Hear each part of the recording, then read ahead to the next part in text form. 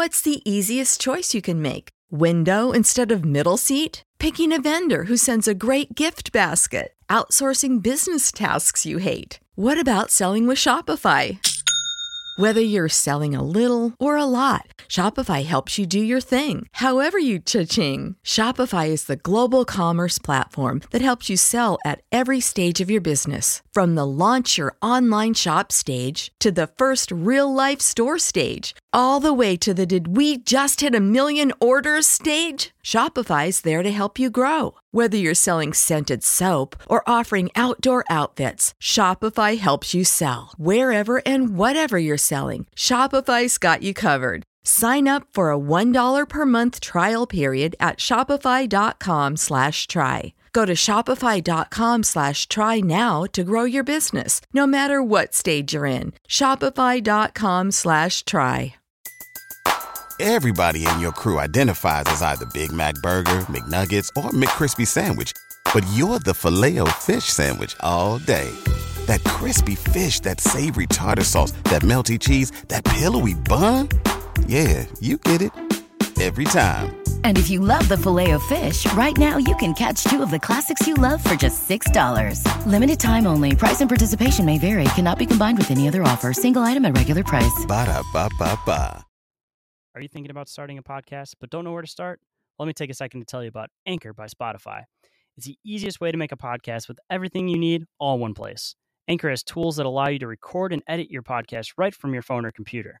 When hosting on Anchor, you can distribute your podcast across a plethora of listening platforms such as Spotify, Apple Podcasts, Google Podcasts, iHeartRadio, all the big ones. It's everything you need to make a podcast all in one place. And best of all, completely free. If you're thinking about starting a podcast, do yourself a favor and check out anchor.fm or download the app to get started.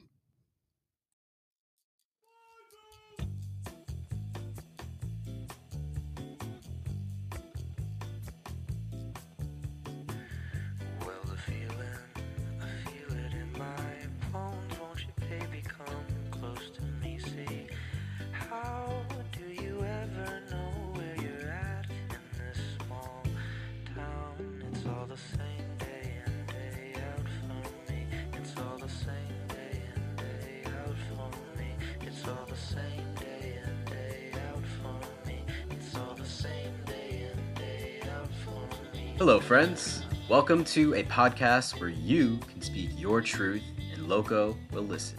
My name is Jake Loco. Thank you for being here at the Loco Listens podcast.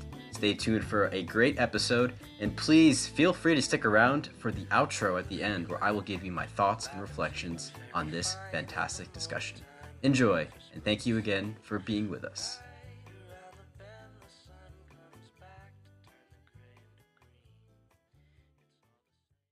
All right, my friends, thank you for being here. I would like to introduce my new friend, Shane Jones, who is the host of the Inquiries of Our Reality podcast. We're both new podcasters. We connected through mutual friends in this awesome network, and I'm really happy to sit down with him today. We are going to dive into Dante's Inferno and pull out some symbolism, do a deep dive into this allegorical tale. But first, Shane, welcome. How you doing today, man? Good. How you doing today, man?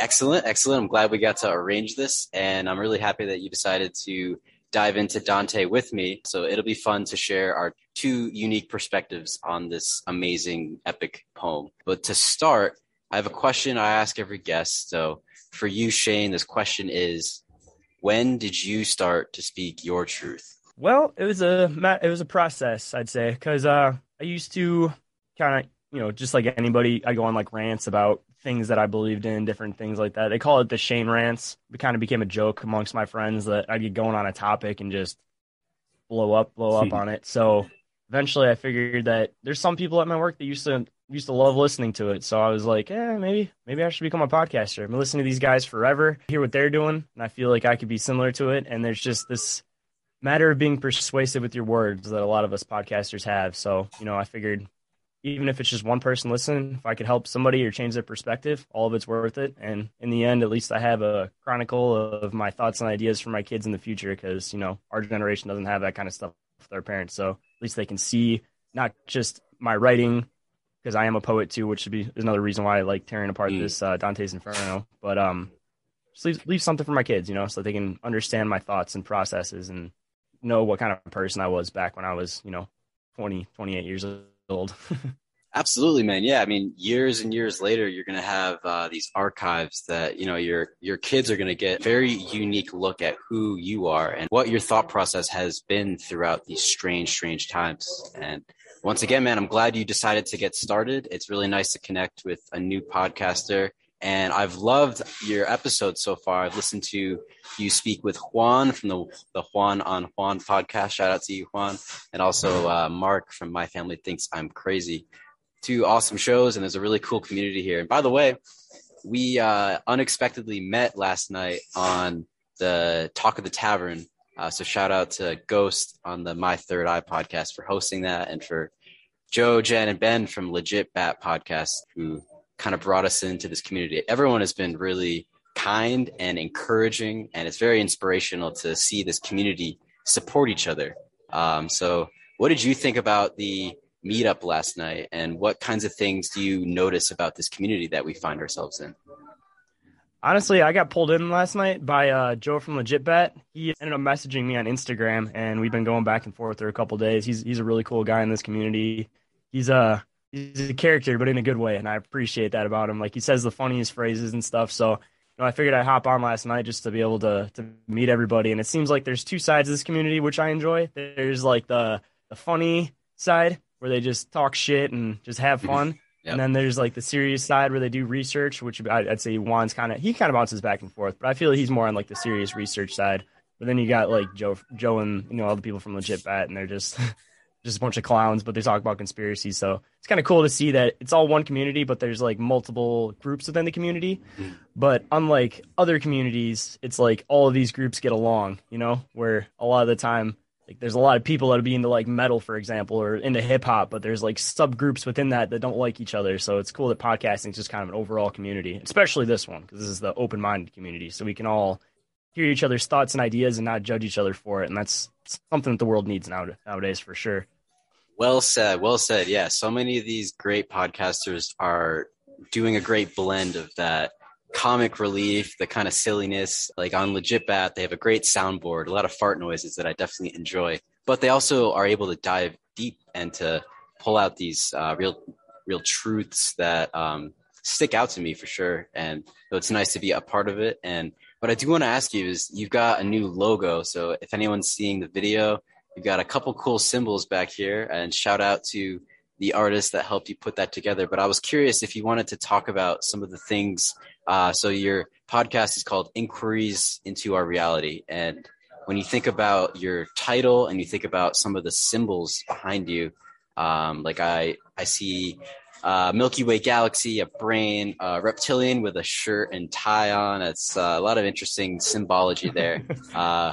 What would you like to let people know about your show and some of the symbols that represent what Inquiries into Our Reality means to you? I guess I'll explain my symbol, and in a way that kind of explains the story of the idea of my show.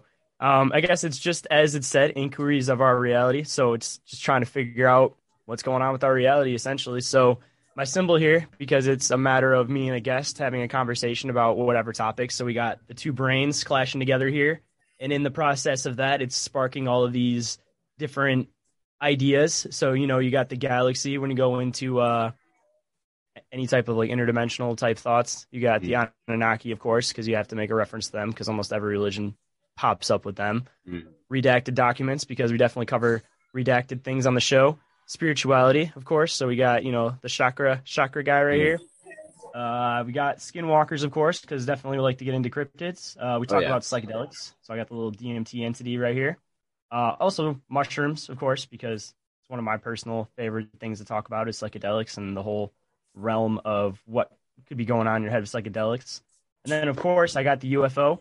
I did just the UFO on purpose instead of an actual alien, because I feel like the alien idea is kind of back and forth, where it's kind of like, could they be from another place? Could they be from a different dimension? So I kind of just tried to leave it vague, like the subject. But as far as my show goes, Inquiries of Our Reality. So just trying to figure out any questions about our reality. It's not any particular thing. Like, you'll find a very wide range of topics on the show.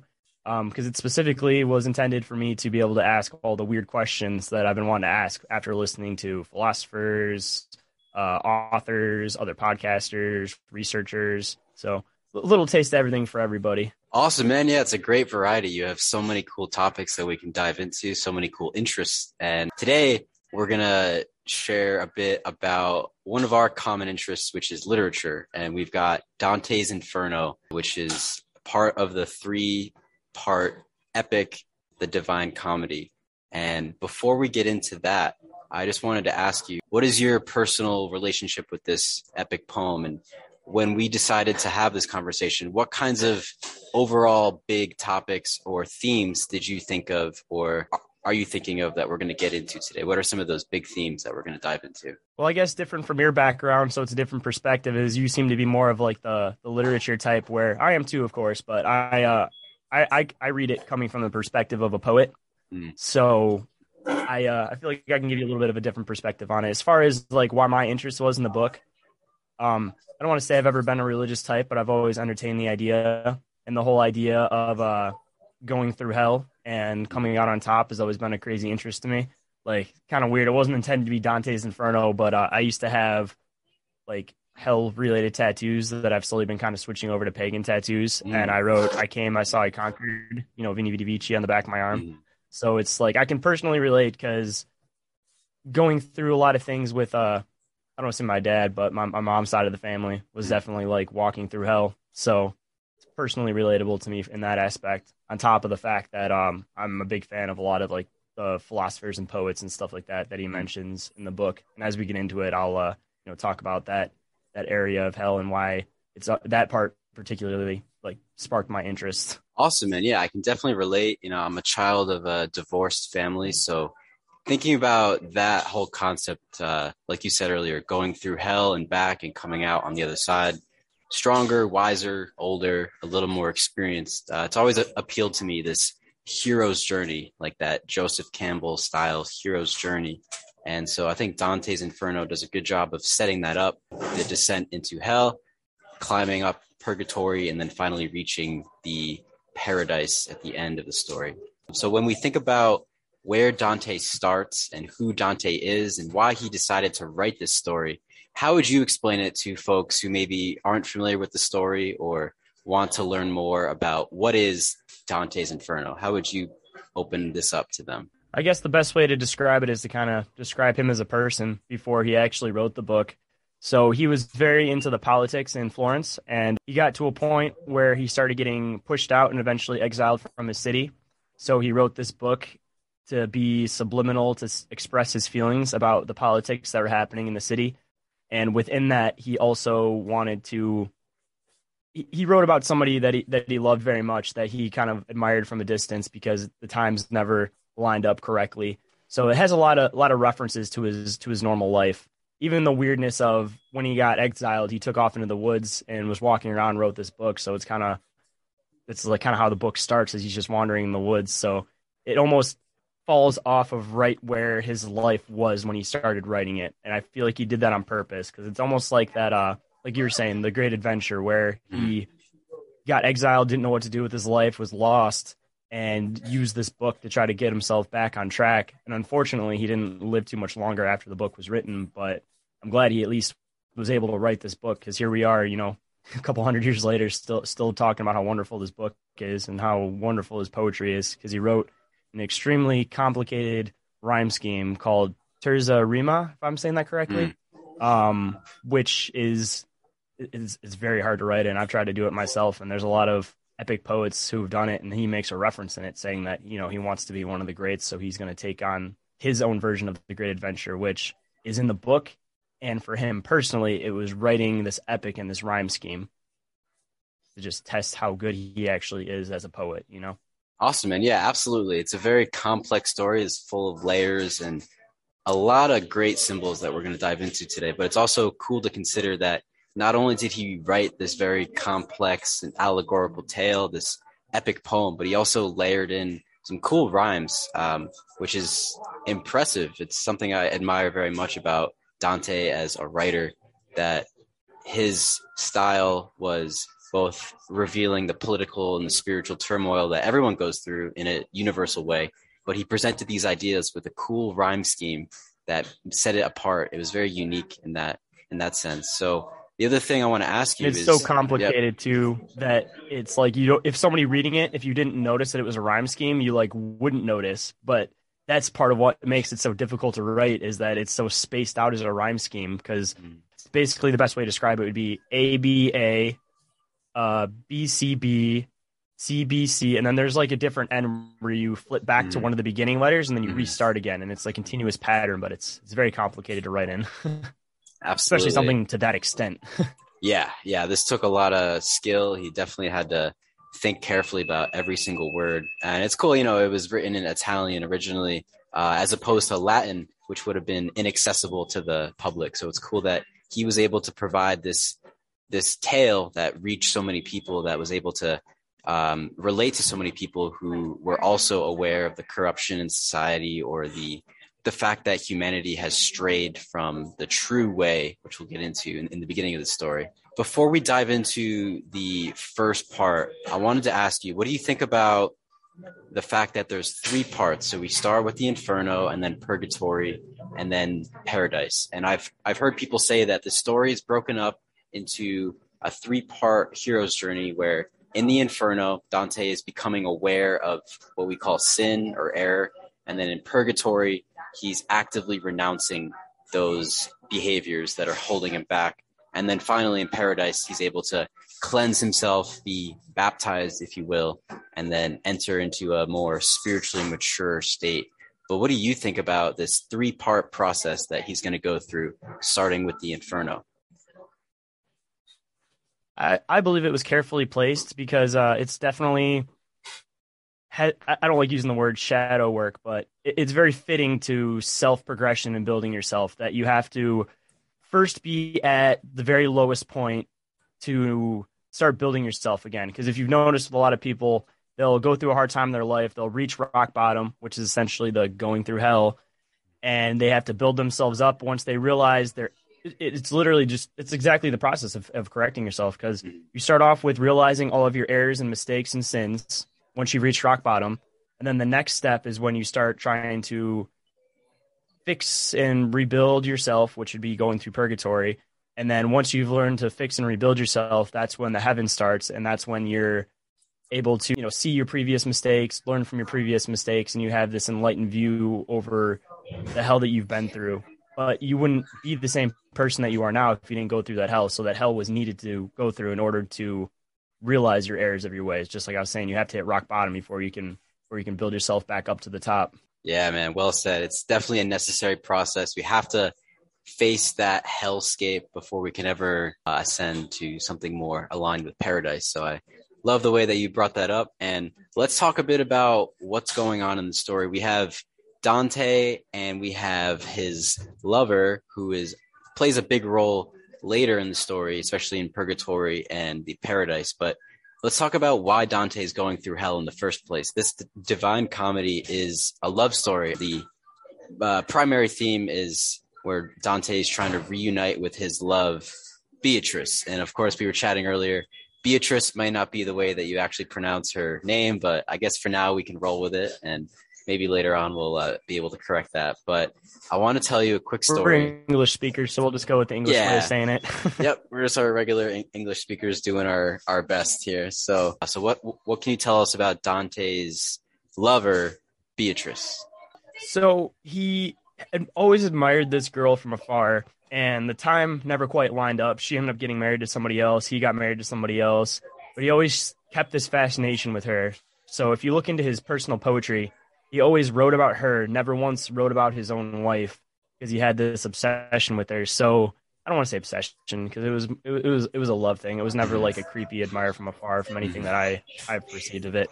But of course, that would be his beacon of light through this story, because I feel like she was his beacon of light in real life. So he wrote a lot of this book in correlation with his real life, including getting exiled into the woods, and then that's where the story starts. So it plays off of a lot of aspects of his normal life. So definitely gotta make sure that everybody knows that she was a real person, and that's why he writes about her in the way he does, because I feel like you wouldn't feel that sense of love in the way he writes about her without honestly feeling those emotions. Like it can't be faked, you know? Yeah, it's nice that there's some real authenticity to his story with Beatrice and how they were separated. And it's interesting that he is willing to go all the way down to hell and back just to reach her again. So it's like a nice, inspiring love story. And I do want to add this too. It's kind of ironic. My middle name is B. My parents gave me that one letter B as my middle name. And it stands for Beatrice. And I had a great grandmother, Beatrice, who I never met. But when I put that together, when I was reading this, I was like, wow, okay, this is interesting. Like, I want to learn a little bit more about who Beatrice was, but I do want to point this out, and I'd love to hear what you think. Beatrice reminds me a little bit about Sophia in Gnosticism, the divine wisdom, divine love. And Beat, Beatrice, also kind of reminds me of this phrase like beatific. So she's representative of something holy, absolutely beautiful. What did you think about Beatrice as a symbol? Other than the fact that historically this was Dante's crush, who he was writing to try to reach out to, and was almost struggling his whole life to be with her. But what did you think about Beatrice in the story as a symbol in and of herself? Like I said, I think she's like almost like his beacon of light, that it's like the light at the end of the tunnel, that it's hard to make it through the journey unless you see a light at the end of the tunnel. So just having her pop up the few times he does and reference it's his guiding light, because otherwise like he wouldn't have a reason to travel through hell if there wasn't this thing that he needs to get to. You know, it's his end game and his end goal, because he's doing it for himself, but primarily it's to get to this woman. So just like in real life, I feel like it's a matter of having a good woman to back you up, you know, or whatever you have to be into, just a significant other in some way, shape, or form. It's needed to get through this journey of life, just like it was needed to get through his journey in the story. So it's symbolic of that also. Yeah. And there's something very interesting about that whole process. You know, if Dante were to reunite with Beatrice, the fact that he passes through hell and goes through all these challenges and grows and evolves from this process helps him to be prepared to become the best lover that he can, or, you know, the best husband or whoever. He's preparing himself to be with her by going through hell. So it's kind of cool to see that this process, this trial through fire, is helping to build him up so that he can be ready to be his best version, if you will, for Beatrice. I'm not 100% sure. I'll have to look it up, but I'm pretty sure that she did pass away in real life before the story was written. I'll just have to double verify on that one because I don't want to say anything that's not completely true. So I also feel like it was his way, if that is true, which I'm like 99.9% sure it's true. It was also, I feel, his way of being able to cope with that, because it's like his way of knowing that she is still on the other side, kind of a thing. So yeah, that definitely helps him get through his hard time. And I feel like he partly wrote her into the story hoping that this would be his afterlife, and that in the end he would end up with her on the other side. Excellent. And that's a perfect segue to talk about the intro of the story. So it's kind of funny to joke about this because it's very relevant, but Dante seems like he was a victim of cancel culture. Like during that period, he was exiled. He was kicked out of Florence, his home city, and now he's wandering in the wilderness by himself, and he's cut off from Beatrice. If she had passed away at that point, he's lost everything. And so he decides to write this book as a way to cope, as you said. But let's talk about this point that he starts at. It seems to me that he wakes up from this almost drunken stupor, like he's been on a bender for a long time, or he's been unconscious and wakes up and realizes, okay, I need to take a different direction in life. He's at a very low point already, and he's starting to become more aware, which is the theme of this first book, is building awareness of error and sin, and then figuring out what to do from that point forward to progress. So what did you think about the fact that Dante begins the story by waking up in the middle of the forest and knowing that he's messed up in a sense, or he's in a messed up state? What did you think about the intro of the story in that regard? I'm pretty sure it's a transition of his real life because right before he wrote the book, like I was saying, he got exiled. So what do you do when you first get kicked out of a group? But majority of people would end up in like a drunken stupor. So I think it was one of those things that he got exiled, started drinking, doing whatever, they happened to do at that time. Realized that he can't continue living the rest of his life this way. So he wrote the book as his own self progression to say, like, these are the things I wish I could do. Cause he purposely writes it exactly where he's at in his normal life and continues on past that. Like there's a reason that he did that, and it's a way that he expressed a lot of his anger and a lot of the things that he needed to say about his city in an indirect way. Cause back then, there wasn't podcasting. If you were going to talk about a serious political issue, you couldn't just say it. You had to hide it within your text, which is why, here we are years later, still trying to decipher the messages they're hiding in their text, because just writing used to be a lot deeper than people perceive it to be. Mm-hmm. You can read this book at face value, or you can read it from 10 different perspectives. You can see the personal building perspective. You can see the political perspective. Mm-hmm. So you can understand what it was like to live in Italy back in that day. There's a lot of depth to the story and a lot of different angles you can view it on. Awesome. Yeah, that's why I've been so into it recently. And I want to bring up the fact that when Dante wakes up and he begins to move forward on his journey to reunite with Beatrice, he runs into these three animals in the beginning. So there's the wolf, or it's referred to as the she-wolf, the lion, and the leopard. And this is sort of a symbol of the three layers of hell that he'll pass through. There's 9 circles total, and they're sort of split up into 3 different sections. So what did you think about this first initial conflict that Dante faces? Like in any hero's journey, there's going to be obstacles, and Dante's ready to start ascending that mountain up to paradise to see Beatrice, but his path is blocked by these 3 animals. So what did you make of that first initial conflict that he has to face with these 3 animals? I believe it's symbolic of the whole concept that they block the path. So it's a learning experience for him to know that there's other ways to get to the same destination. So he purposely placed it saying that I was trying to take the straight and narrow path, but there was an obstacle in my path. Hence, like the people that were in the city that exiled him. So he realized that he can still get to his same end goal that he was trying to get to. He just needed to take a different pathway.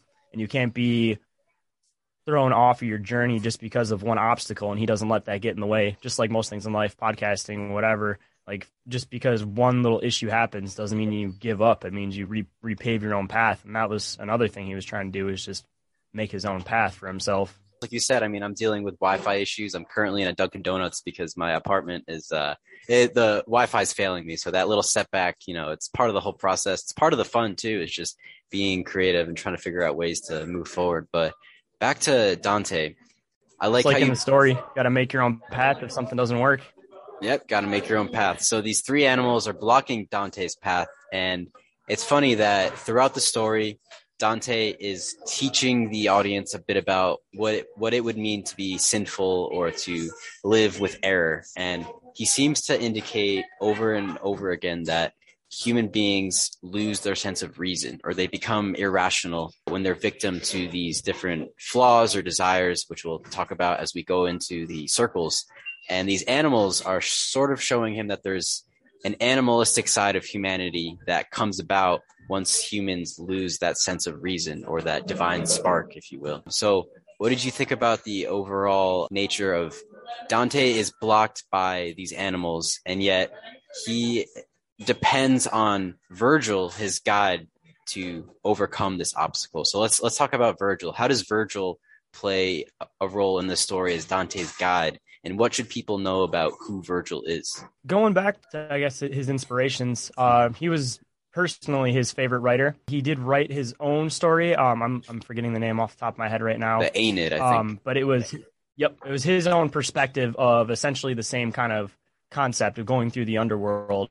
So the idea of why he picks Virgil is because, 1, he's his favorite writer, so he looks up to him the most. And 2, he's already been through this journey, so he can help him through it. So going back on the character building concept, it's one of those things that you have to make the journey in order to help others make it through the journey. Mm-hmm. So I believe that it was symbolic of him being that guide, because he particularly wrote his book So he's already been there, so he was able to guide him through. So it's a good concept to take for normal life, that if you've already been through this hero's journey, you can help others to proceed through their journey. Mm. Well said. Well said. So it's very, I personally, I feel very motivated thinking about this, because the fact is that Beatrice sent Virgil to help Dante. Like, Virgil was sent from above, from the heavenly realm, to come down and assist Dante and to guide him and protect him through this journey. And there's a great line that Virgil is described as reviving Dante's zeal, or his zealousness, his overall state of energy. He's more energized now. He's not depressed. He was hopeless and stuck once these animals blocked his path. But in the poem, Virgil is described as helping Dante stretch out like a flower to absorb that sunlight. So he's helping him to open up. Kind of reminds me of, he has to open up and face these vulnerabilities, these flaws, and these errors. So what else should we say about Virgil and how he guides Dante in the beginning of the story? What else should people understand about this dynamic between them? He was never a Christian. So he has his own area in hell. We'll get into it farther in, but from my perspective, it's probably the only not bad place to be in hell, I guess. So he helps him with this journey, hoping to also help himself, is the idea. So how do they word it exactly? He says something along the lines of, if I help enough people, maybe I can one day reach to the heavens.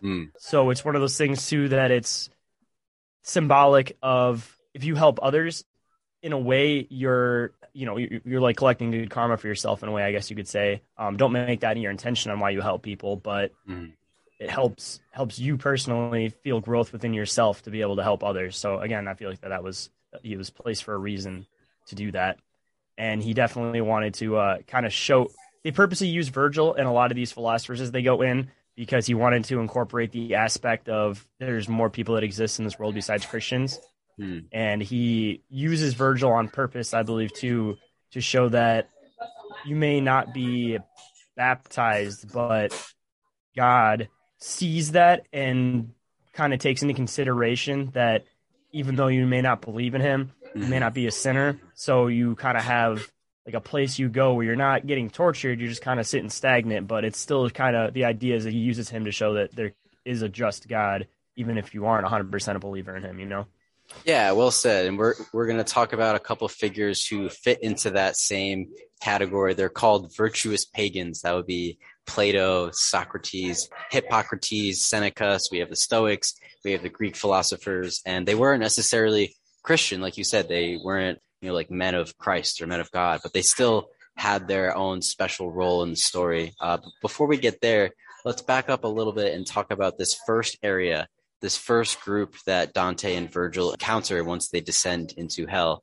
which is the opportunists, who do not choose a particular side, but they tend to play on whichever side is going to benefit them most of all. And this reminds me a lot of the modern day political sphere, but also it's an interesting setup in the story overall, because this first barrier that Dante and Virgil crosses is this river.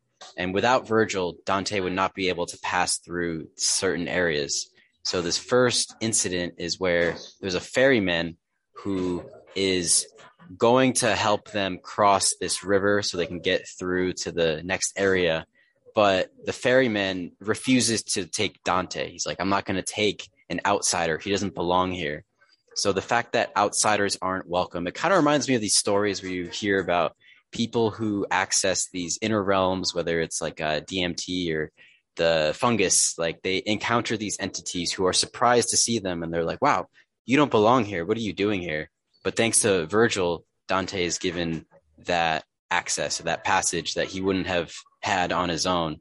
So Virgil opens doors for him that he wouldn't otherwise have access to. So what did you think about this first area and the fact that Virgil is helping Dante reach places that he couldn't reach by himself? What did you think about all that? There's a couple parts I want to add to before we get fully into that part. First of all, I wanted to reference the entrance to hell and the fact that they make it so it's something that's accessible through normal, how would you word it, through just through like basically like a door in the world, like a physical there's a lot door. of these references to the gates of hell. He purposely tries to make it sound like it's not some fantasy place. He purposely makes a door in the real world so it's a lot more in front of you and in your backyard. And I feel like he does that on purpose because he's trying to make people relate that it's not some kind of fantasy world. He wants people to know this is like right here in front of you. Yeah. And the second part I wanted to add to was that all the people that didn't want to pick a side, I believe they worded as basically they're eternally following a flag while getting bit by bugs, if it was worded correctly. Some kind of insect. Yeah, and it's a constant rain or something like that too. Mm-hmm. So it's just like in real life that it's like all these people follow these false flags. So it's symbolic of that, of course, too. I want to make sure I added that part in there.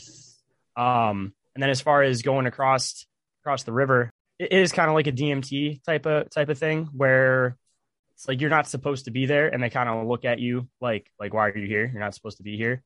But he purposely has the ferryman because he does this thing where he tries to link a lot of different mythology into the story, which is another shout out to Virgil and his story. Yeah. So it's supposed to be like crossing the river Styx. So it's supposed to be like the Christian variation of that. And just like in that mythology, like you have to pay the tollman to get across the river. And in the Christian philosophy of it, they're viewing it where like normal people aren't supposed to go into this realm, where in Greek mythology and stuff like that, it was kind of one of those things that the heroes could go through the journey. So I feel like he purposely has a fuss going through because he wants people to understand there's a difference between these mythologies, even though he was using a lot of the similarities from Virgil's story. I wanted to comment, Shane, on the fact that you said this entrance to hell was in the physical world. It could be like a cave or a stairway down. So it's kind of showing that this dark night of the soul experience is universal and that it's not reserved for just people who die in the physical world, but it's anyone who's living now will go through this process in some way, and they'll be changed for the better for it if they're guided by someone like Virgil who can help them overcome these obstacles. And the second part is going back to these opportunists in this first realm that Dante encounters. They're people who are being pulled in two different directions by each false flag that comes up in the mainstream narrative. It seems like this represents people who aren't necessarily thinking for themselves and choosing their own side of an issue. They're kind of just going along with whatever is popular or mainstream at that time. And it's funny that this is the first area, the first sin that they talk about. What did you think about this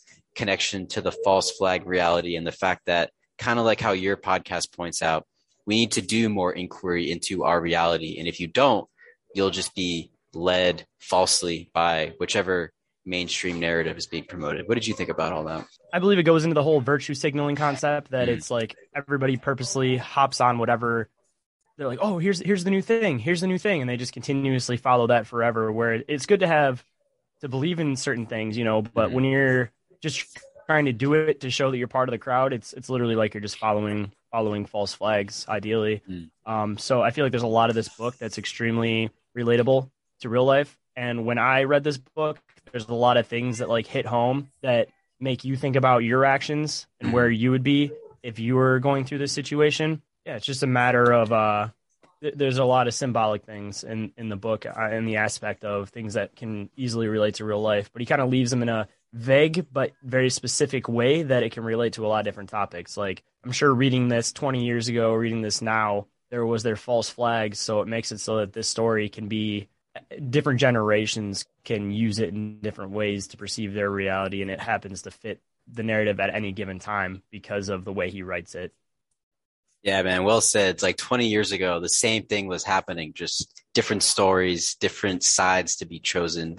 So it's kind of cool that there's this universal theme that has survived hundreds and hundreds of years that still connects to people who are looking for truth and trying to figure out what is really going on. So is there anything else you want to touch on for this first section before we move on to the limbo realm with the virtuous pagans? Anything else we didn't mention? I think we're pretty covered on that one. The next parts, I believe, is probably one of the more fun parts for me to cover, at least. So I think we got all the areas covered. The main thing is I want to make sure everybody keeps in mind is definitely the following false flags, because I'm sure there's a lot of people, well, maybe not the people listening to this podcast, but I'm sure you guys know a lot of people that fit that description and can see the error of the way of your way because of seeing it in a more, I guess, just a different view, like it's misery for these people, but in real life, you're doing it because you're just trying to hop on to the next trend in a sense to try to feel like you fit in with everybody.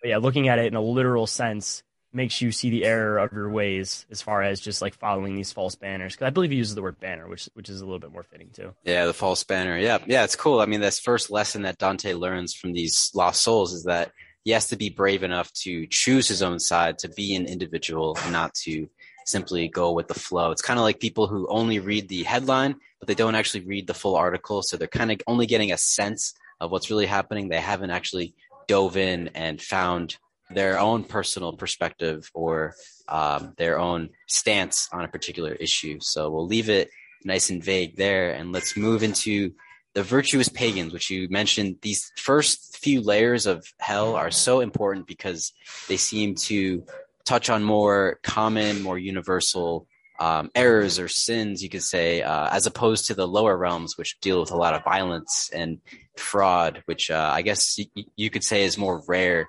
Like I would say most people aren't violent, but still get into those later. So we see in this realm, it's the virtuous pagans, as we mentioned earlier. There's Plato, Socrates, Seneca, Hippocrates, just to name a few people. And there's Citadel, the citadel of human reason, which they are living in or walking towards, with 7 walls to sort of represent those 7 liberal arts, such as like logic, geometry, astronomy, just to name a few. And these figures played a very positive role in our society overall, like especially Socrates. It seems like Dante can relate a lot to Socrates as a victim of cancel culture. It's almost like Socrates was executed because he was so disruptive to the mainstream narrative or to the status quo at that time. So what did you think about these Greek and Stoic characters like Seneca, Hippocrates, and the fact that this is a group of philosophers that welcome Dante, they welcome Virgil, and they sort of bond in this one area? What did you think about this section? I want to add in first that before he gets to this section, there's the section of unbaptized children and unbaptized people first, before you start getting into these minds. So there's this, he kind of builds up to it that there is an area for people that are unbaptized. And for the people that didn't have an art, I don't want to say it's more of like a suffering feeling, but the idea is that you're kind of, it's almost like a limbo within hell, that you have this hope that one day you'll get to meet God or go to heaven, but you're kind of just stuck in this area. And it's not that you're getting tortured in this area. It's just that it's almost like the idea in life that you just kind of get stagnant and you don't feel like you're going anywhere. So it ends up tearing apart your soul a little bit on the inside if you don't have a purpose. So I feel like he purposely shows those people first, and then he progresses into these philosophers and stuff, because they're obviously not having nearly as bad of a time in this area because they have their arts. They can interact back and forth with them. Like me personally, I feel like if I was theoretically going through this, like this would be the area that I would be in, because it's fitting the most to me as far as any part through this book, unfortunately. Not that it's a bad thing, because I'd love to talk to these guys, but the thing is to have your art to get past the time, But I have a great quote here from Plato that I'd like to use that kind of fits into this area of hell. And that's those who are able to see beyond the shadows and lies of their culture will never be understood, let alone believed by the masses. So just having that type of idea, I believe, kind of like throws you into here, because these people weren't followers. They were free thinkers for themselves. And from their logic, they didn't believe in Christianity or whatever because they were in a different time. So, yeah, they didn't fall into the trends. They found their own personal little area. And I feel like some of them want to progress, like Virgil. He kind of references the fact that one day he would like to progress past this, but the majority of the people he talks to in this phase, they're all very inviting to him. They're friendly. They don't seem like they're sad to be where they're at, because it's kind of one of those things that they have each other, and they have great minds. They can interact, where he's talking about how these people are talking to each other. Like he references Homer being there. Yep. A bunch of these people. And the other part that I appreciated in this is that he says that he wants to write his poem in the form of an epic poem. So when he goes to this area, a lot of these other epic poem writers like Homer, they were in this area. So he references something like, I'm going to learn from the greats in order to do this journey to write this extremely hard rhyme scheme.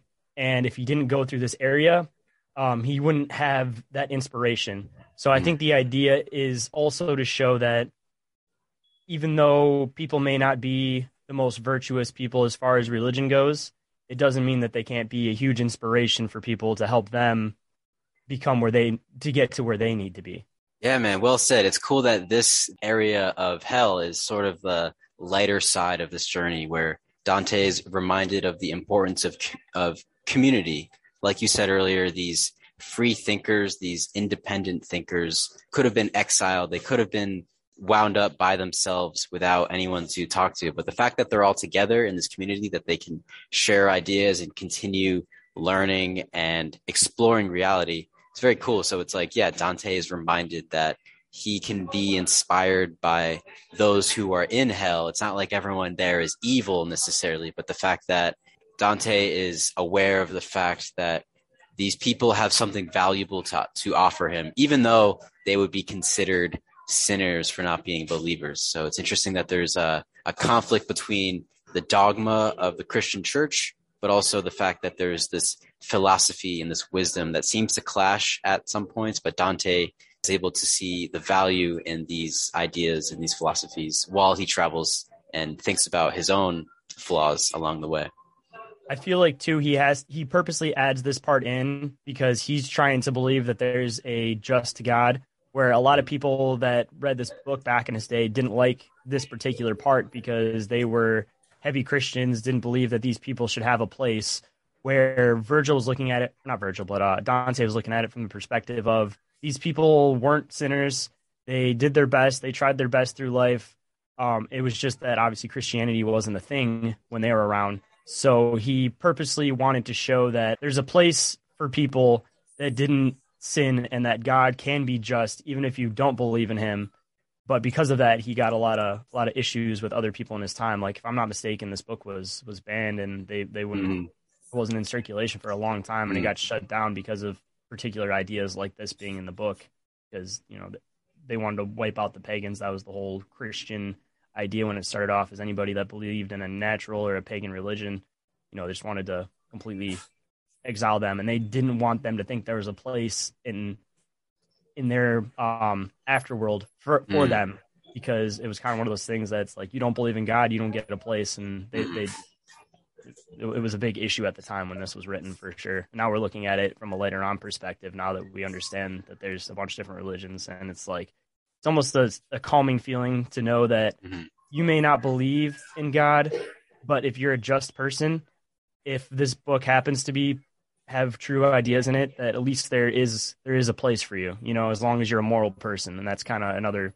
idea that they're trying to show with this whole section. Yeah, definitely. Between morality and these philosophical principles that these Greek Stoic figures have offered to us, it's like, yeah, they may have been exiled from the mainstream, from the dogma of the church, but Dante's able to redeem them in a sense and show people that they have a valuable insight to offer each of us, even though they were shunned or pushed away from the world of the church. So it's interesting that he's given people a sense of redemption who were otherwise cast away from society. They're even shunned in their own society, so they're able to form this community together. So it's also kind of symbolic of that like-minded places, there always seems to be, as long as you're a moral person, like I was saying, there's a place for you to be with other like-minded people in the afterlife. Yeah. The last thing I would say about that, just because we're mentioning Plato, it seems like Plato's academy, this symposium, this meeting of minds, may not have been possible in the Christian world, but it was a reality down here in this limbo realm. So it was cool that this opportunity to connect with like-minded thinkers or critical thinkers, even if you don't agree with them, you can still debate and discuss and get something valuable out of it. It was able to exist here, and they seemed to be happy with it. And it's cool that Dante was able to participate in that and gain some inspiration that he was going to need on the rest of his journey through the other circles. Call it the podcaster circle, because I feel like 99% of us podcasters would be filling this place up. Yeah, right. We would have a nice party down there, a nice discussion for sure.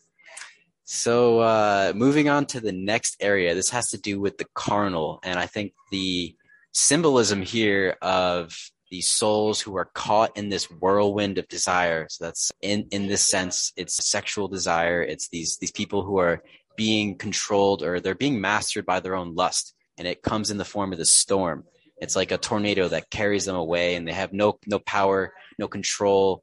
They're totally ungrounded, and this definitely does relate to this issue of being overindulgent in, carnal desire, but it could be any kind of, let's say, dopamine addiction. So what did you think about this whirlwind symbolism where these souls are caught in the storm and they've kind of lost control of themselves? What did you make of all this?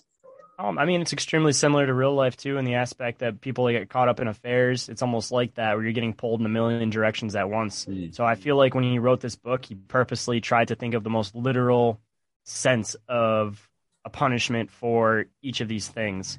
So there's a particular story about these two lovers that he talks to there, where they're stuck together for all of eternity. So it's kind of like yes, you may be getting thrown through a lot of sin, but at least you don't have to do it and bear it yourself. So I feel like he's also trying to be symbolic of that, but just in the most literal sense, it's just like the emotions. If you let your emotions get control of you, then it's like a whirlwind where you're getting thrown in a million different directions. So I feel like it's also symbolic of the idea of learning how to control your storm of emotions, and that's why he also words it that way. And this is an excellent lesson to be learned here, especially during a time where there are so many chaotic things happening, and people could easily be thrown into this turbulent mindset where they kind of lose a sense of who they really are, because they're so drawn into these conflicts that may not have much to do with them, but they become so attached to the desire to be correct, or the desire to gain something, or to overpower someone. And what I want to ask you is this: when Dante is learning about these lovers and these people who are caught in the storm, who are, in a sense, in this drug state, their reason has been taken away from them, and they're caught up in this chaos and this turbulence. Dante is so overwhelmed by this that he passes out, or he swoons, as they say in the story. So what did you think of the fact that— I forgot to mention that part. Yeah, it's like Dante is so overwhelmed by all this that he can't stay conscious. He loses consciousness. What did you think about that? I feel like it's also symbolic of the fact that it's a lot to take in all at once, Like, it's almost like he needed a little break to decipher the information that he's perceived so far in order to get to the next spot.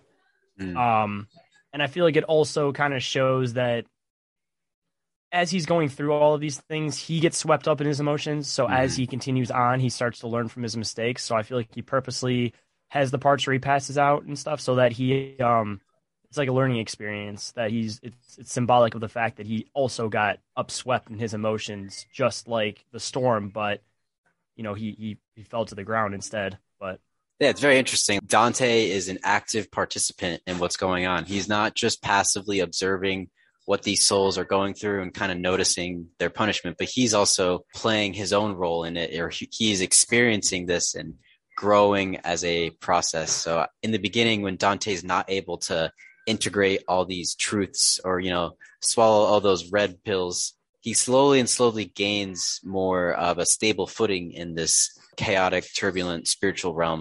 So it's pretty interesting that in the beginning here, he's not able to fully accept or process all this information, but he slowly will gain that ability over time, especially when they reach the very end with Lucifer, Satan himself. So is there anything else you want to touch on? It also makes him a little bit more relatable, in the sense that if you're going through a traumatic thing, like, people don't know how to react, and sometimes they will faint. So I feel like it's also trying to make him more personable to people reading the story, so they feel like he's purposely starts off on the weak side and progressively gets stronger, to show that it's okay to be weak in the beginning, as long as you end up creating a stronger version of yourself in the end. Absolutely. Yeah. Definitely can personally relate to that. You know, if something traumatic or difficult happens, I'm not always able to deal with it right away. I think I will shut down for a while and then come back online. Just like Dante, you know, he passes out and then he wakes up in the next circle. So he's like being transported to this next area with the next lesson. But in the beginning, you know, he's not able to stay conscious through this process, but it's something that he'll learn as he goes through. I remember what I was going to say now. I feel like it's also partly symbolic of the fact that it's okay to take a rest as you're going through the journey in a way, that sometimes it's needed to just step back from the situation for a second in order to process. So he tries to throw that in to make people feel more comfortable in the fact that it's okay to take a step back for a second and then continue the journey. You don't have to just some people are better off just pushing right through the journey and, you know, not taking a step back. But sometimes if you just take a step back for a second, you can get it from perspective instead of just getting swept up into everything. So it's almost like a needed break for a second for him, you know, to be able to process properly. Definitely. There's a really good lesson there. Like, imagine someone who is trying to learn about all the conspiracies, like all at one time. It's like they're trying to get into JFK and 9/11 and COVID all in one day. It's like, that's a lot to process. You got to take your time and be patient because there's a lot to learn. There's a lot to unpack and you would be very overwhelmed to do it all at once, you know? We need to take a step back to process. And I'm going to kind of group this together because they're so similar. We have the third and fourth circle dealing with the gluttons, the hoarders, and the wasters. So we have this group of people who, whether it's in a material sense, they're hoarding or they're wasting materials, or the fact that they're consuming so much. And it's funny to think about this being a reality back in Dante's day, because certainly in our modern society, there's definitely a problem with overconsumption or with being too wasteful, or in the sense of COVID, like, you know, people were hoarding toilet paper. There was anxiety around resource and acquisition of resource and being comfortable and secure with or through material resources. So overall, what do you think about this section? Let's start with the gluttons. They're living in a dump, basically. There's trash everywhere. It's like a gross, this nasty area full of waste, whether it's food or drink or, you know, other types of garbage. So what did you think about the gluttons? I mean, super symbolic of what it is. They're just wallowing in their own filth. I mean, everything he writes, it's an extremely literal sense. It can also be seen in a different perspective from a very deeper sense, but he tries to write it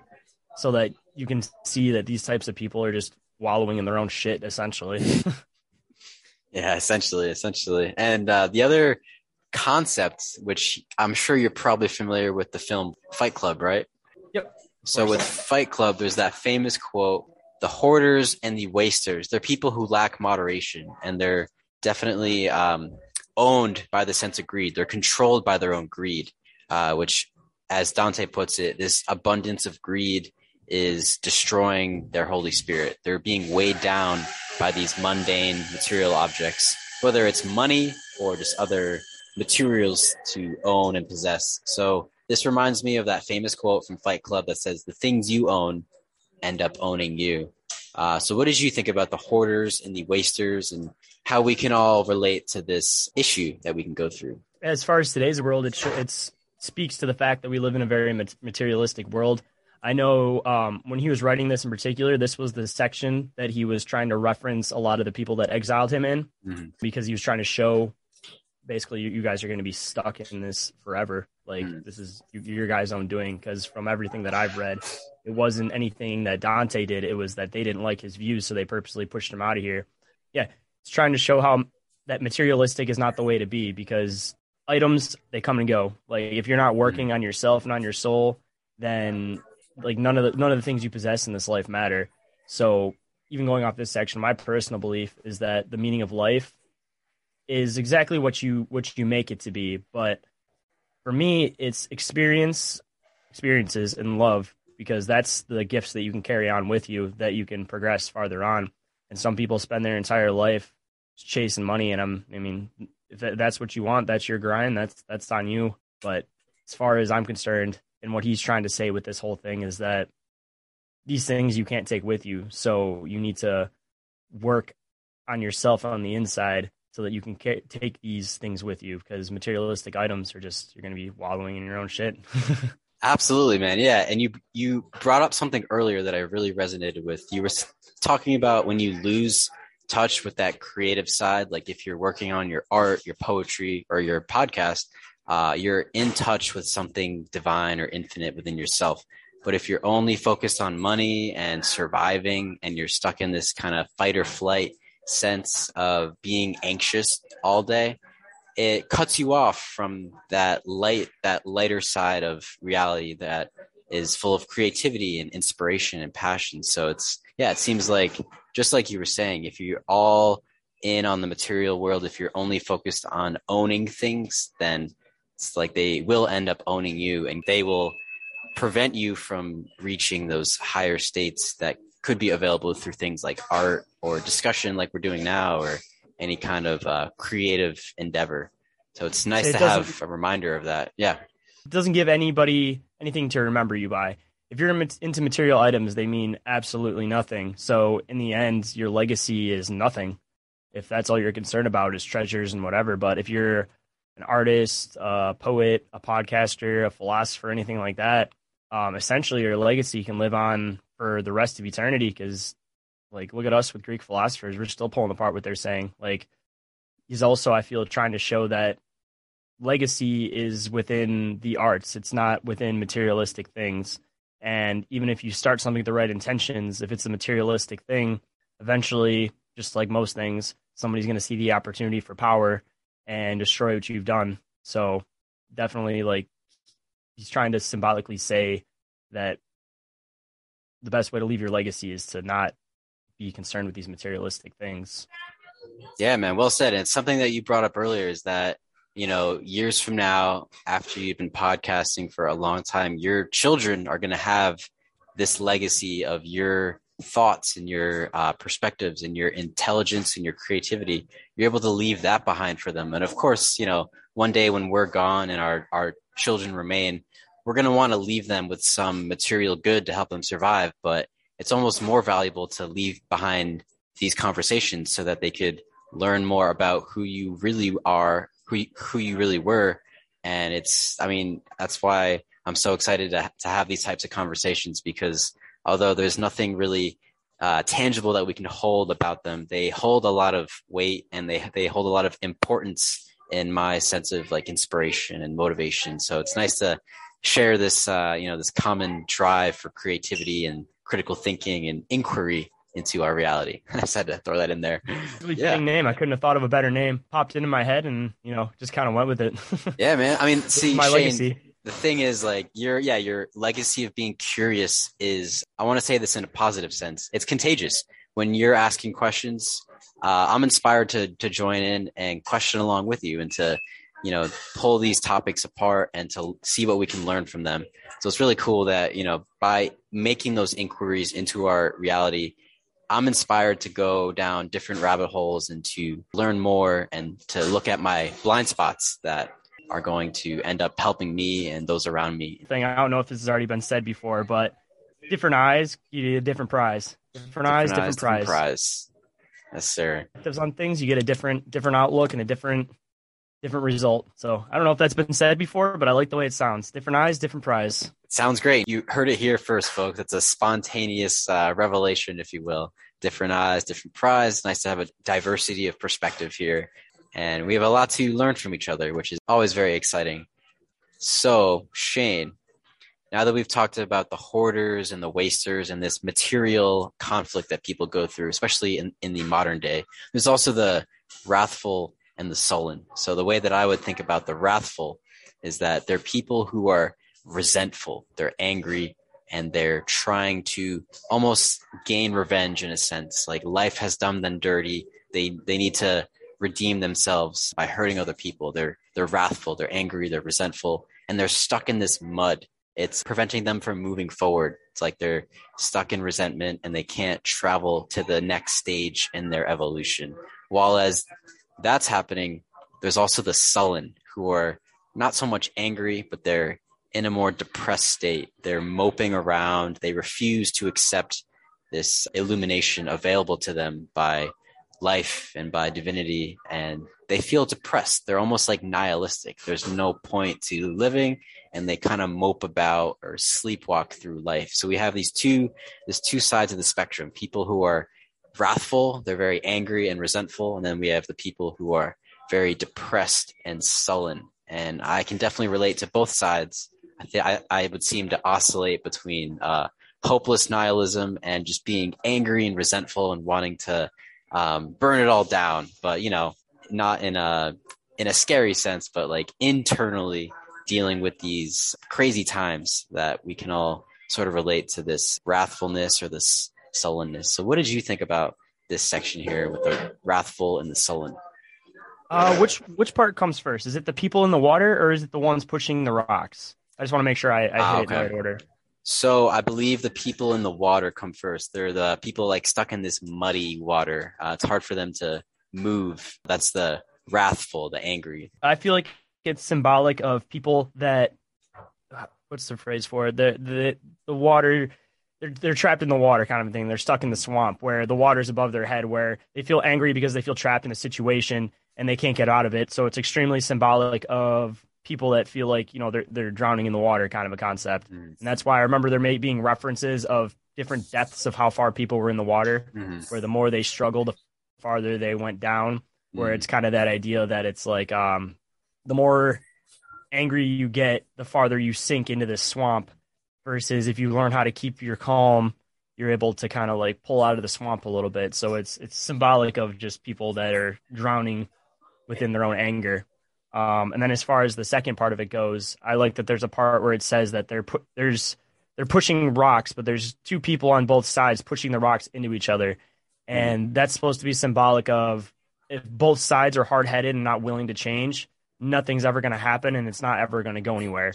And you're going to push this giant boulder and take all your time and effort for you to essentially go nowhere and not do anything with it because you're not learning how to control your emotions properly. And if both sides, which is I feel like this is symbolic for even today, if both sides would learn to, instead of going like this and bumping into each other, if both sides realize that you can have different views and push from the same side, then this giant task like the boulder would be pushed progressively and it would actually go somewhere. But as long as people are going to have the two different sides and things are going to be polarized, just like in today's world, it's essentially be the same concept of two people pushing on two different sides of a boulder and it not going anywhere.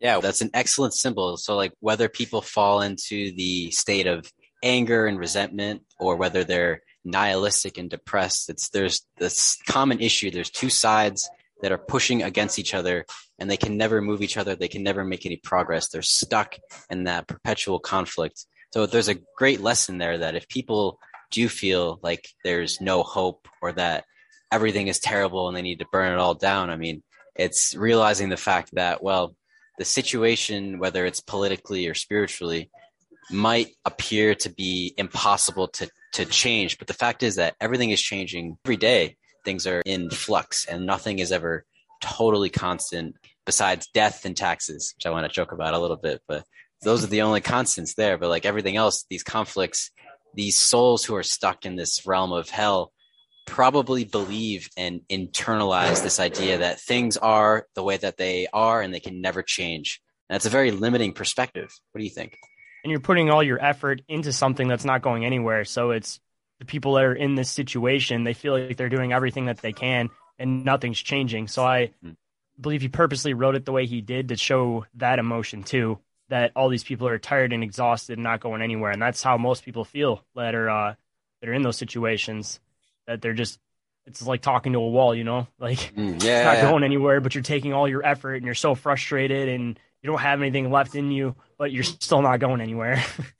Yeah, man. And I'll quickly share a story that relates to this because like you said earlier, these people are weighed down by these emotions and they sink into this mud. Like the more weight that they carry with them, whether that's like emotional turmoil or just a feeling of hopelessness, it forces them to sink lower and lower.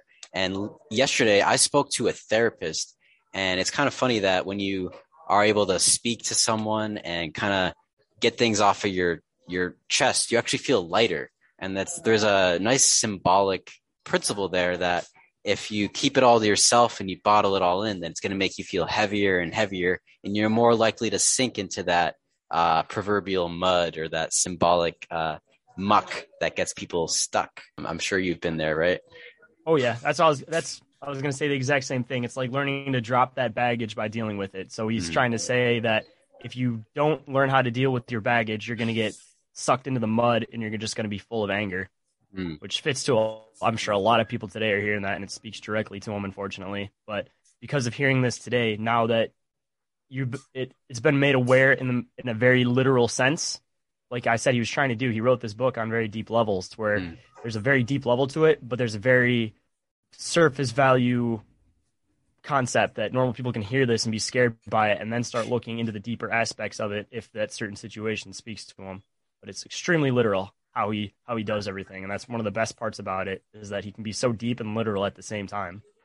Absolutely, man. Like when I was first introduced to this poem, I was looking at it from a surface level. I was a young, naive student who thought, well, this is just a book that was written to put the fear of God into people. But really, I mean, if you look beyond the surface and think about these symbols and apply them in a more spiritual sense, Dante is giving us insight into what it would be like to make peace with these demons that we carry around, or this baggage, like you said. And it's cool that Dante is going through this process. And as we join Dante on this journey, it's helping him to unburden himself. And as readers, we can also do the same thing and create, a better life for ourselves by examining these flaws and becoming aware of them. Exactly. Couldn't have put it in better words.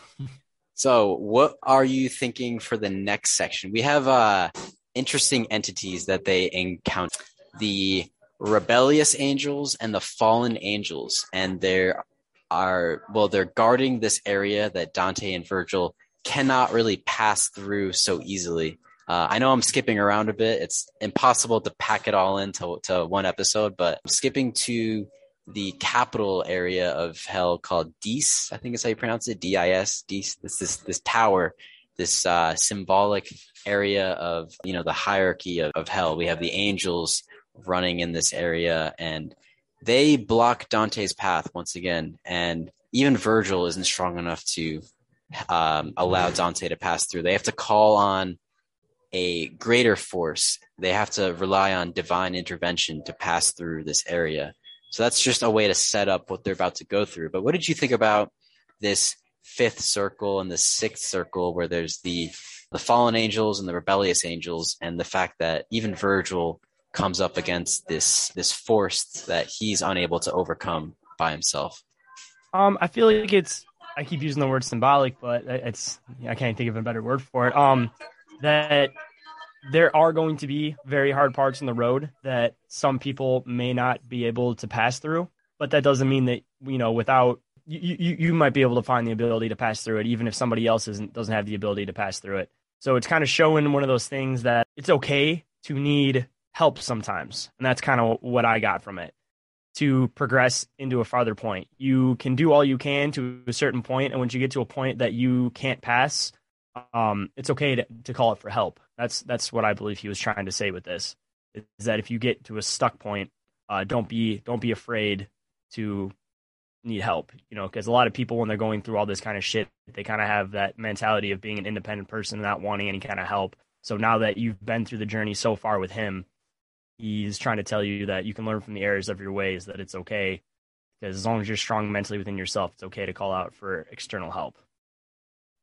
Yeah, man, well said. And that's kind of where Dante, funny, like the very beginning, Dante's by himself. He's aware that he's unable to pass through these obstacles by himself.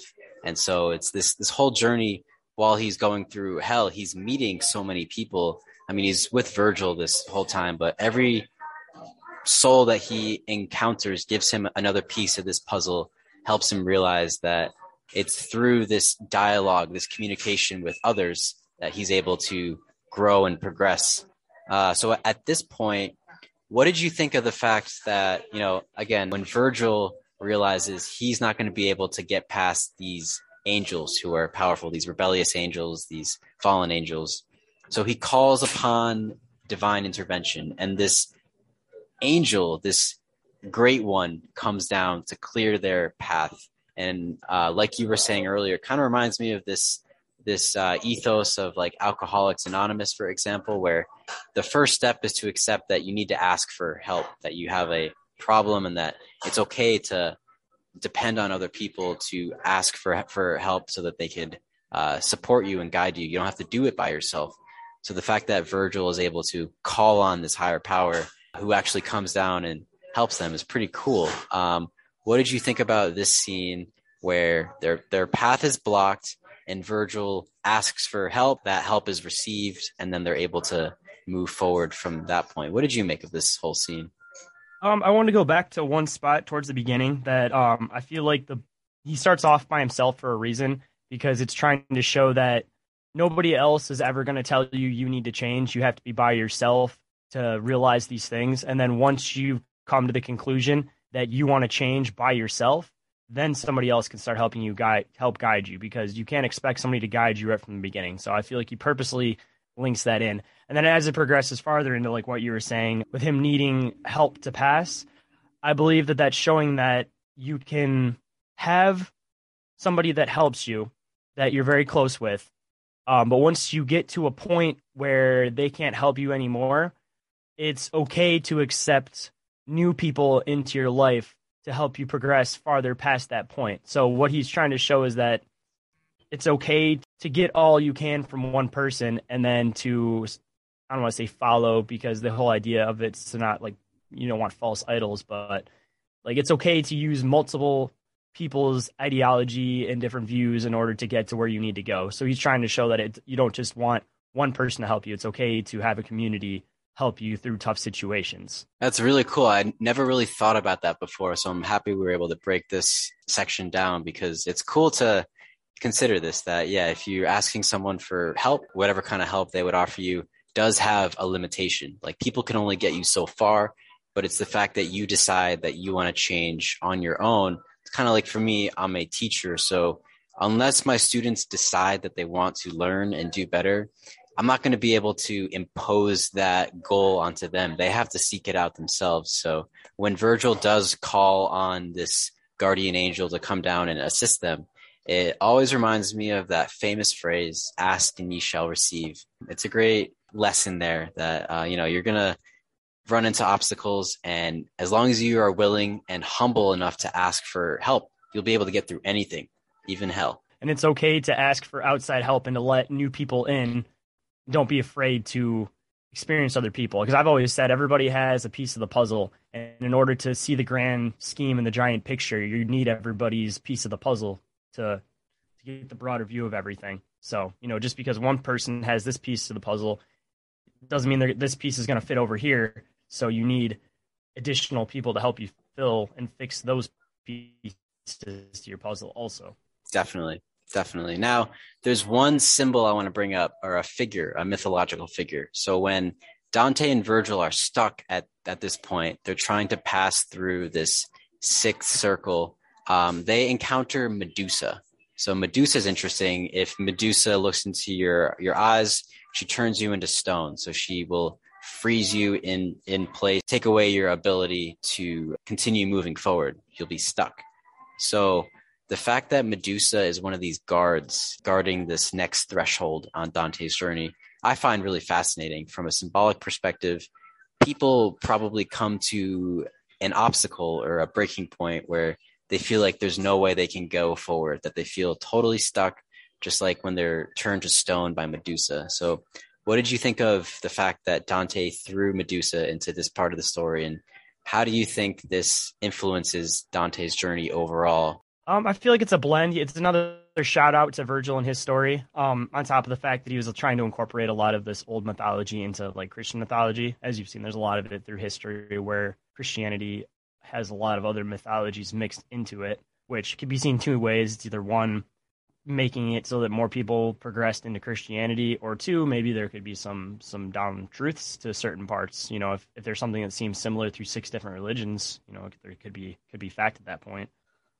But my view on it is that there's two sides to it. It was the side that you were saying, and then I also feel like it's symbolic of not to let distractions get in your way. Like for him, he's a man who is into women, of course. So that's why part of the reason why I think he uses Medusa is to try to show that you can be building yourself up to be a better person, and all it takes is I don't want to say an evil woman, but like not the correct woman, and essentially you can be turned to stone in the spot that you're at, and you won't progress any farther because you're not with the right person or taking advice from the right person.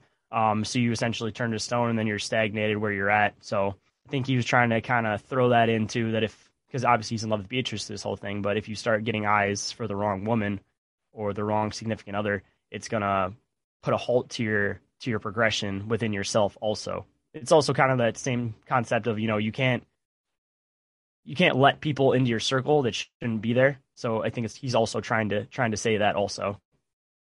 Yeah, man. Well said. Dante's learning to use discernment and to kind of navigate the good and the evil and try to figure out how he can learn about evil without being totally absorbed and conquered by it. And there's a great quote that we spoke about earlier before we hit record, but it's the fact that Virgil gives Dante this advice that he should be able to meditate on good and evil without descending down to participate in that same evil. So like he can learn from these souls who have something to teach him and something to reveal to him, but he doesn't have to actually do the same things that they've done. He can learn from their story.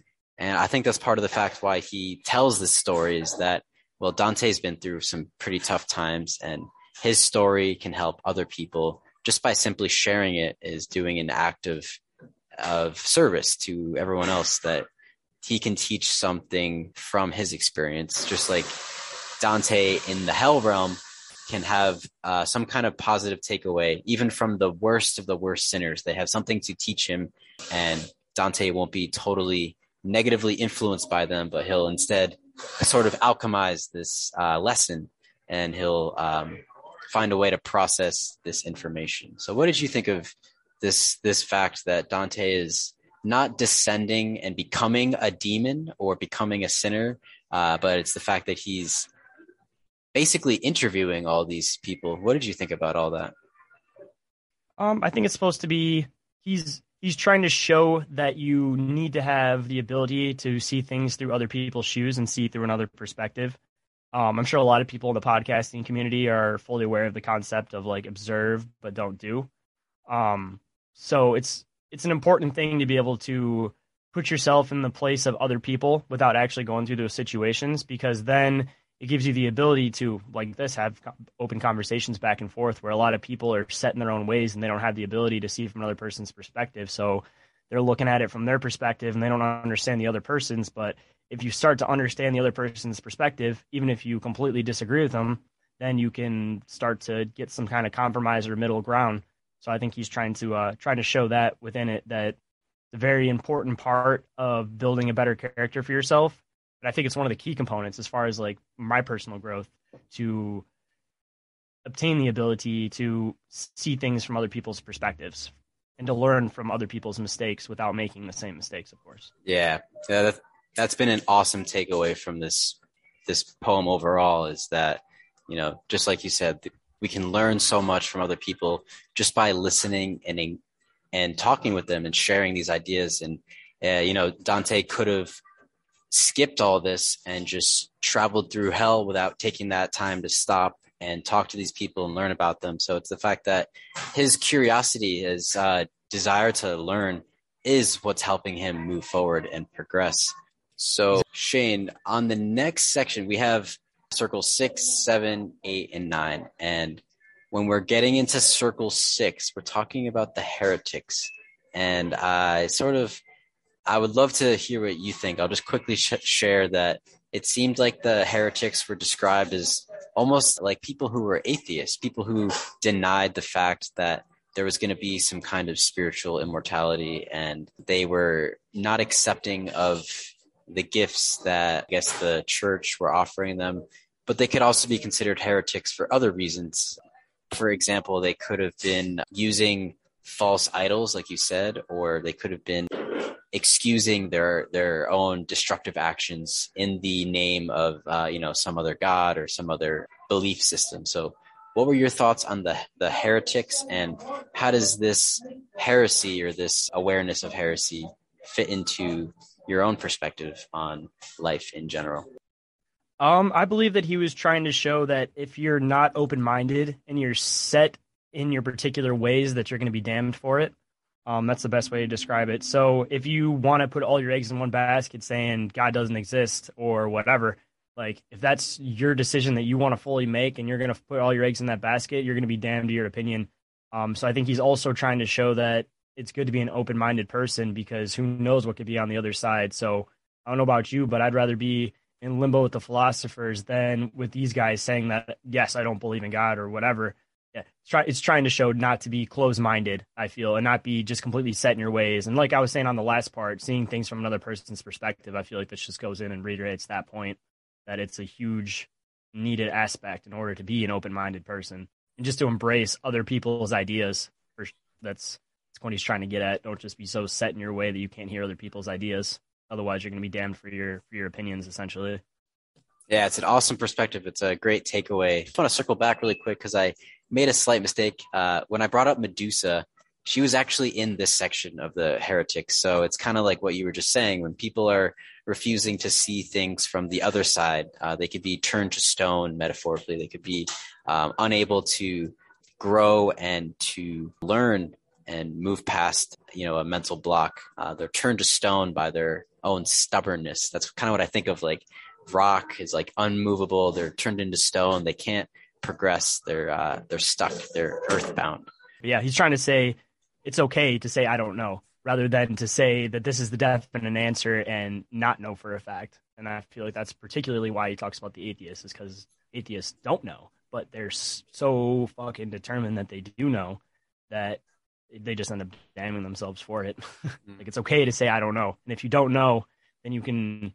If you're willing to say I don't know, then that means that you're willing to learn and to figure out about the topic, rather than just essentially turn yourself into a rock, like you were saying also.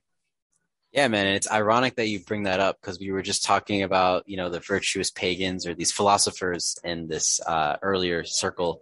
And that's kind of what Socrates was known for. He was considered intelligent because he was willing to be honest with the fact that he doesn't know everything. And he was honest with himself that I might be the smartest person in all of Greece because I am aware of what I don't know, and I'm willing to open up about my limitations. So that's what made Socrates so great. And these heretics are sort of showing the flaw that he was able to avoid, that they probably do believe that they know it all, and that's what got them stuck in this circle. A lot of philosophers have said that the only way to really start to learn is to understand that you know nothing. And especially in this community, the only way that you can really start to learn and understand is to admit to yourself that you know nothing. And even when you do know things, like most of the stuff that we follow, it's like most of us in the community embrace the idea, but it's not like, unless it's like a particular topic that somebody's had an experience with, it's like you embrace the idea and you want to hear about the idea, but you're also not saying that it's completely a fact. You're just saying that this is the pieces I have to the puzzle. This is what I believe so far. But again, going back to this, it's like you don't want to solidify and say that something's a fact when you don't know. It's okay to say I don't know, but it's also okay to express these ideas and to figure out about it because you don't know. And that's what it opens up the opportunity to learn if you admit that you don't know. Yeah, man, absolutely. And I just want to give a quick shout out to Sam Tripoli and Mark from My Family Thinks I'm Crazy. And Sam, of course, most people know is on the tinfoil hat. And what I've noticed about both of them is that they're willing to talk to anyone, even if they don't fully understand the topic or they agree with them necessarily. They give them the space to speak their truth. And it's great because it's teaching a great lesson for me personally that I should always be willing to speak to people, especially if I don't understand what they're talking about, because if I open myself to that possibility, who knows what we could learn. And also the fact that you can still learn from someone who you don't agree with. There's still valuable insights that you can take away from people who could be considered on the opposite side of your ideology. So I think it's a great takeaway. Labeling someone as a heretic kind of limits the the interaction you could have with them, when really we could learn from everybody, just like how Dante is stopping to speak with each of these souls to learn from them and what they have to teach him through their own experience. It's kind of like, we all have our opinions, I'm sure, in this community about, like, for example, like the trans community. But that doesn't mean that most of us aren't willing to sit down and have a discussion with them about stuff. But, it's one of those things that if one side doesn't want to do it, then it becomes a battle. But, like I may have my own views on it, but I'm not going to block myself off from the ability to learn about these things, because I'll never be able to put my cease from somebody else's perspective unless you're able to have the ability to sit down and have a conversation with people that you completely disagree with. And that's fine. It's just, you have to leave your emotions out of it. I feel like a lot of this book, every single step of the way, is trying to show that it's okay to feel emotions, but you can't let your emotions control you. Otherwise, you block yourself off to a lot of things. You just have to learn how to use your emotions to your advantage to build yourself and progressively learn. Because, you can even turn jealousy into motivation to do things. You can turn anger into a spark of creativity. Like, it's law of duality, bouncing back and forth. You need to take negative and positive and see both sides for what they are and create this neutral in the middle. And that ends up seeming to be like the best route, Yeah, man, it makes perfect sense. And it seems to relate to what has been happening recently. It doesn't really matter what the issue is necessarily, or the topic, but people tend to throw out labels to attack others. Like, if I disagree with you, I could call you like a bigot, a racist, or a homophobe, or et cetera. And that's kind of what, like, labeling someone a heretic could be in a similar vein. It's being unwilling to hear them out because my emotions are too caught up or too attached to my side of the issue. So it's nice that Dante's story is reminding us to kind of open ourselves up to an open flow or an open debate that has a productive dialogue, leading us to new insights. That's kind of what I've taken away from it.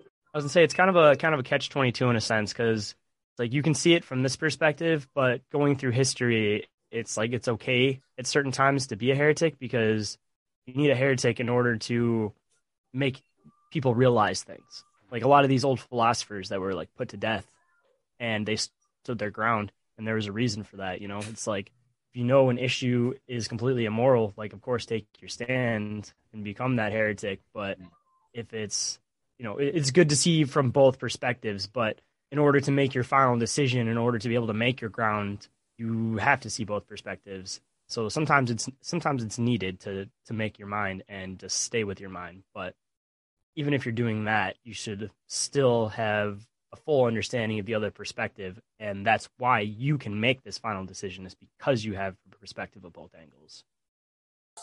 Yeah, so man. At that point, you're doing it for a cause. Yeah.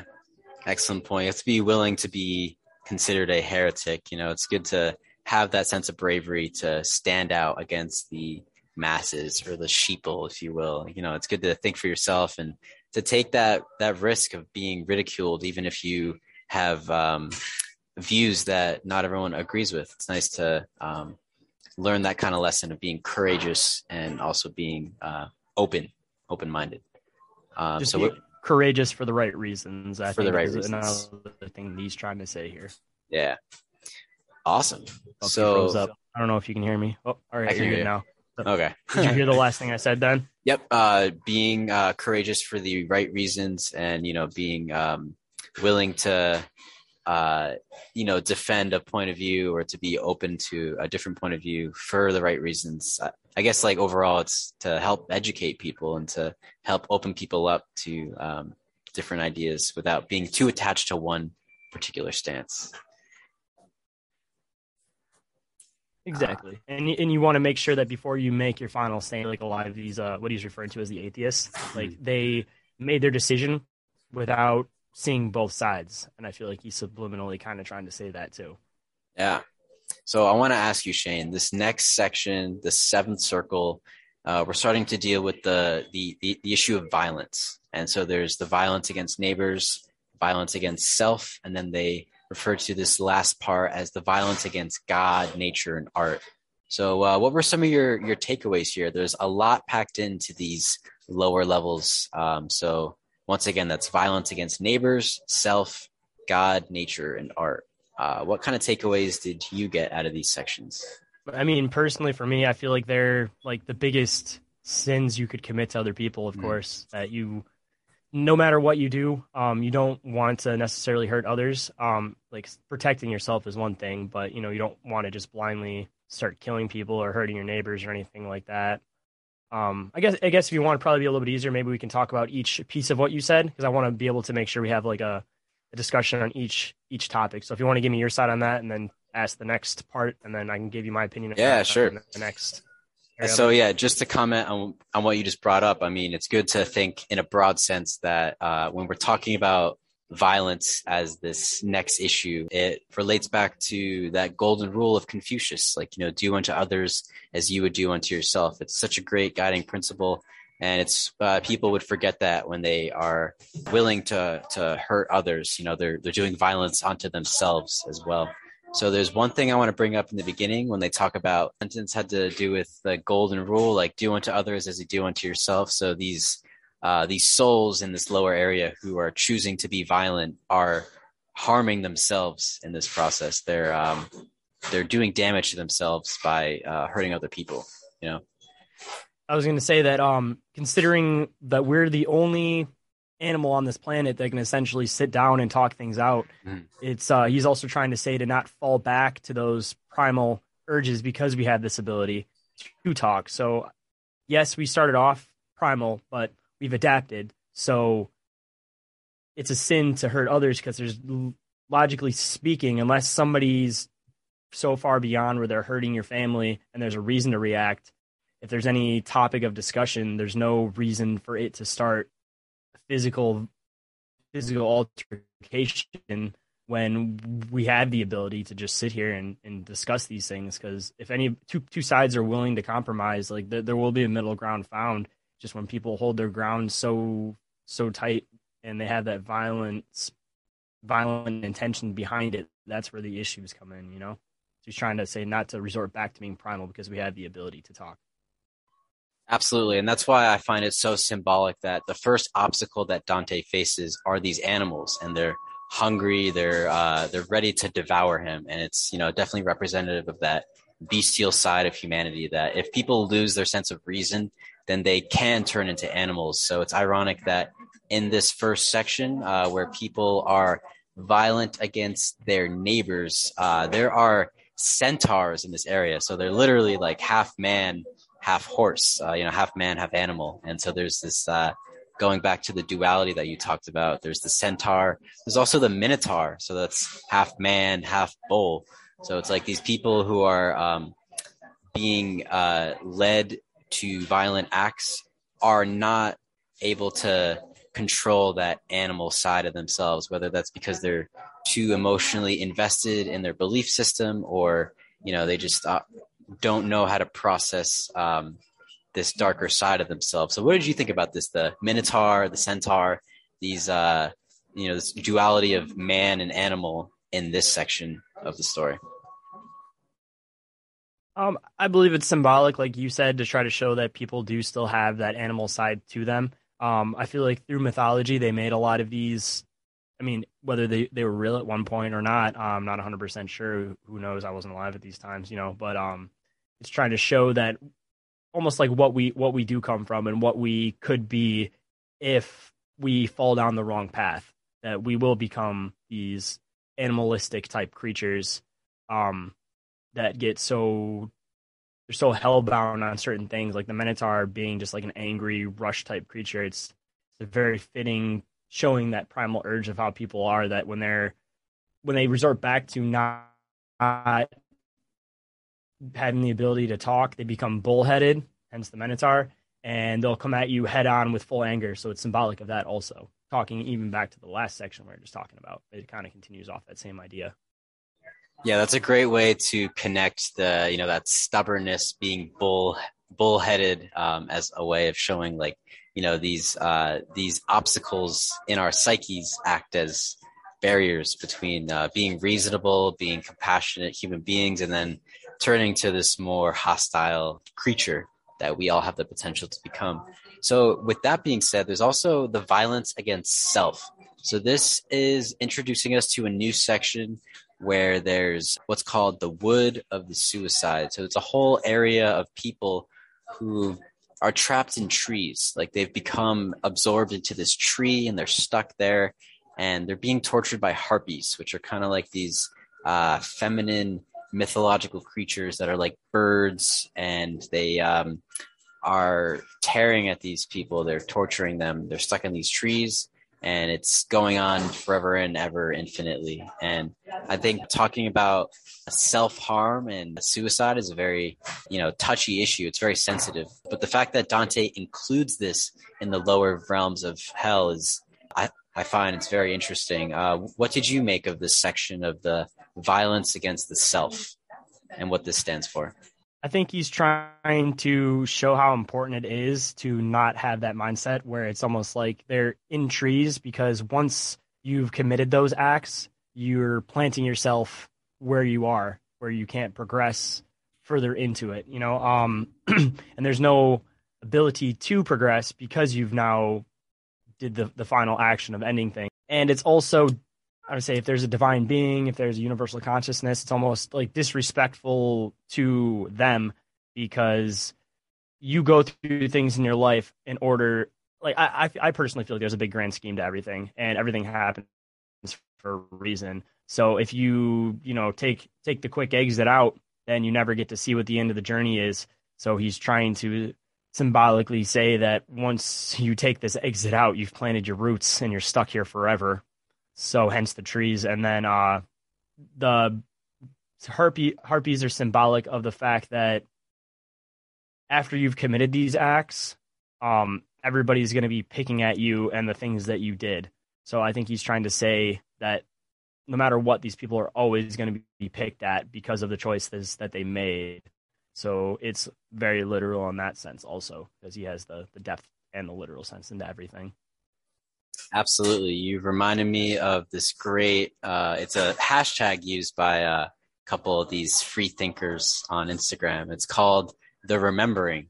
And I feel like when people forget that there is, or there could be this divine plan, like that's what Dante is going through. This is his destiny. And Virgil refers to Dante's journey as being willed by the heavens. So whenever a spirit or a demon tries to stop them and say, hey, you can't be here, Virgil counters with, well, no, actually, we're supposed to be here. This is all a part of the big plan.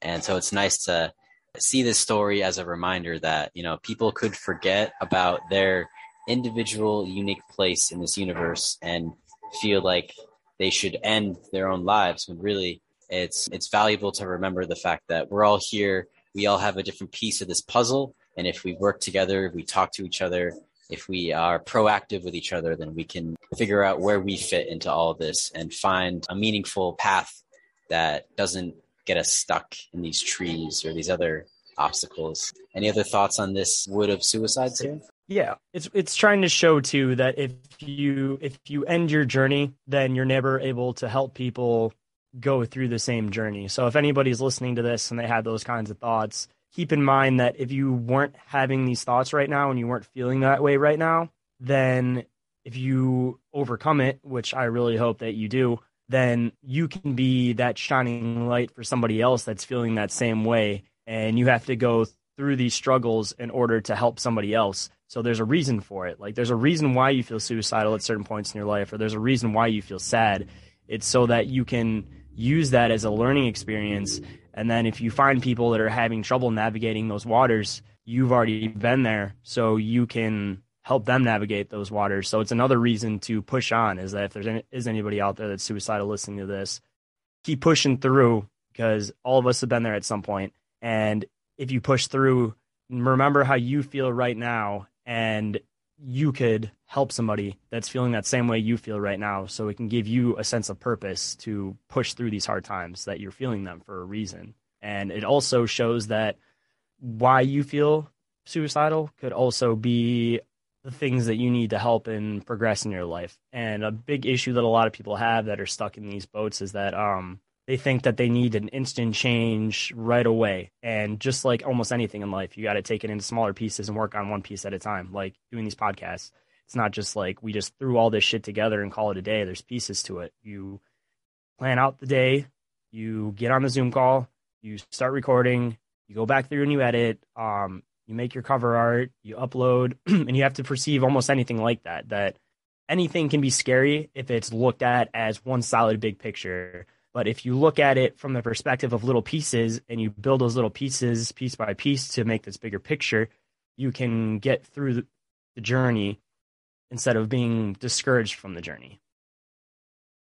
Yeah, man, well said. That's a nice inspirational message. And it always relates back to Dante's journey overall, is the fact that he couldn't just skip down to this last level of hell and overcome the greatest evil. He had to go step by step through this process. So it's really all about that journey overall, and knowing the fact that, like you said earlier, if you're able to stay strong and hang on and go through these challenges, that when you come out on the other side, not only will you be fulfilled and relieved, but you'll be able to assist other people who are maybe going through the same thing. So it's nice to this dark night of the soul, this process of integrating these challenges will benefit you, but they will also give you the opportunity to give back to other people who might need that assistance.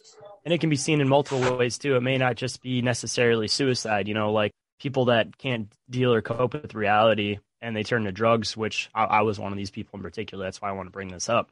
You may not have the intention of suicide or self-harm necessarily. You're just trying to feel numb, but you end up doing that unintentionally to yourself because all it takes is a little bit too much and you could overdose. So, I mean, if there's other people that are experiencing problems with drug abuse, it's kind of in the same realm of things, that it's just like become aware of your actions and why you're doing the things that you do. And once you become aware of the things that you do, then you can start correcting things step by step. Like I was a huge alcoholic trying to shut off my mind, stuff like that.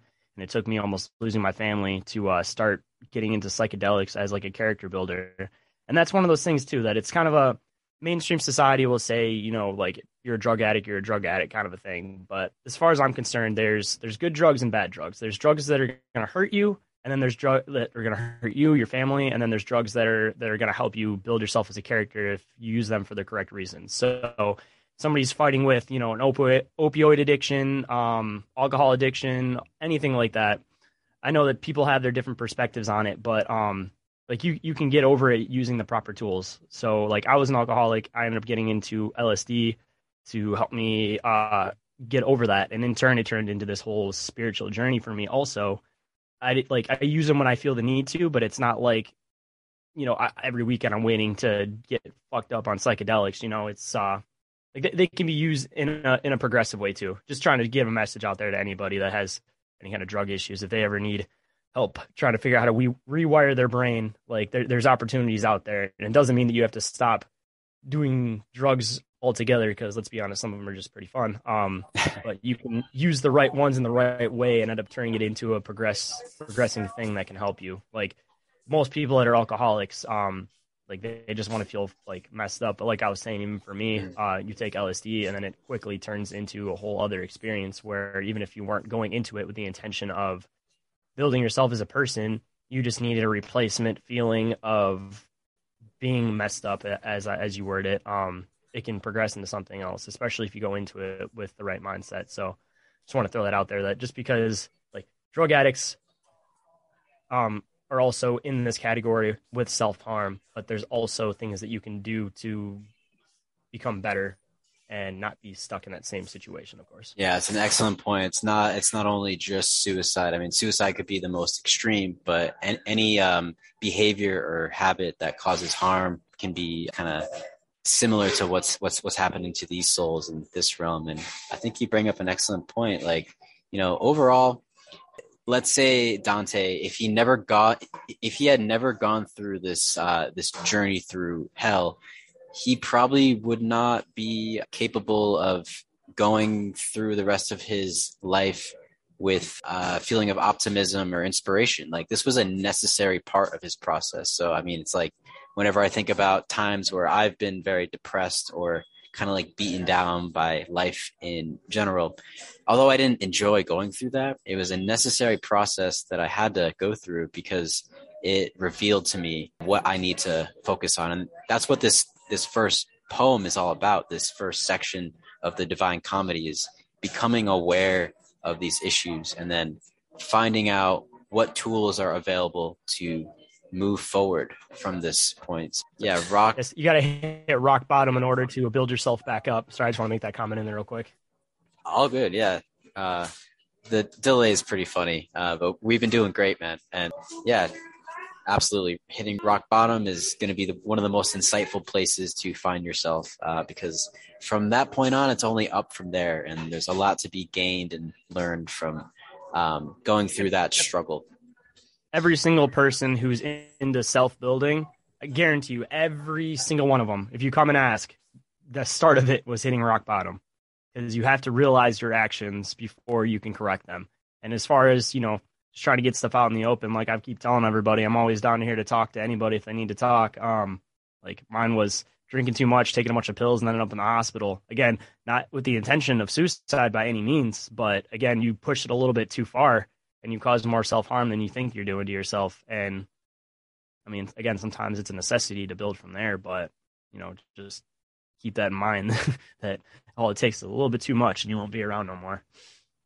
Yeah, Shane, and overall, I'm thankful that you came here and were able and willing to open up about this, because again, if anyone listening can relate, hearing your story, hearing these experiences that we've shared and these dark nights of the soul that we've gone through, I mean, the more people hear about them and how other people have been able to overcome them, the more inspiration we can share with whoever's listening, anyone who wants to become better or overcome whatever darkness they're trying to deal with. So before we dive into another tangent, I do want to ask you about this next section of the violent circle. It's the violence against God, nature, and art. And there's a lot there. There's a lot to unpack. And I was curious, where would you begin with this section of nature, God, and art, and doing violence to those three things?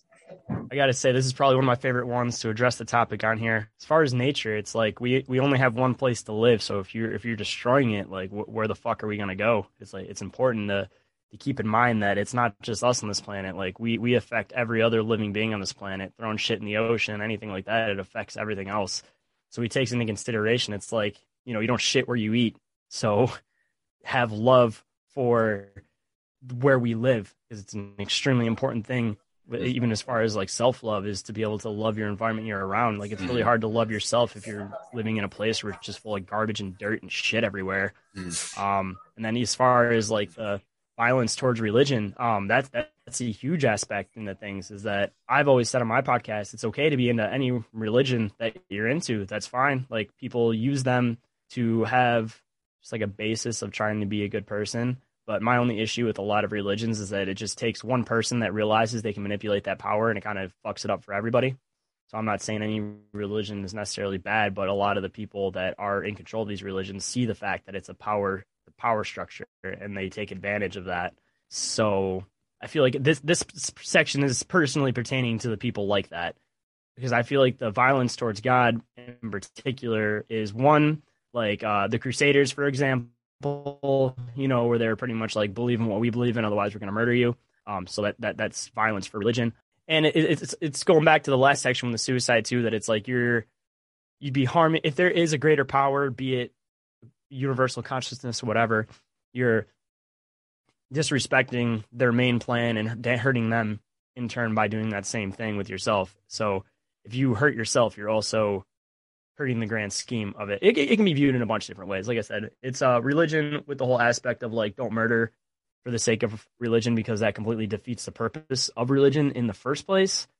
And in turn, also, it's like you don't know what religion could be true or which ones aren't true. So why disrespect and shit on any religion? Because again, in the end, you don't know. And from this story, you see it's better to not know and be in limbo, where it's the only area in hell that isn't bad, versus being one of the heretics, that was set in stone and that was their views. And then they ended up getting getting destroyed for it. And then this is my favorite part that I wanted to comment on was the art section.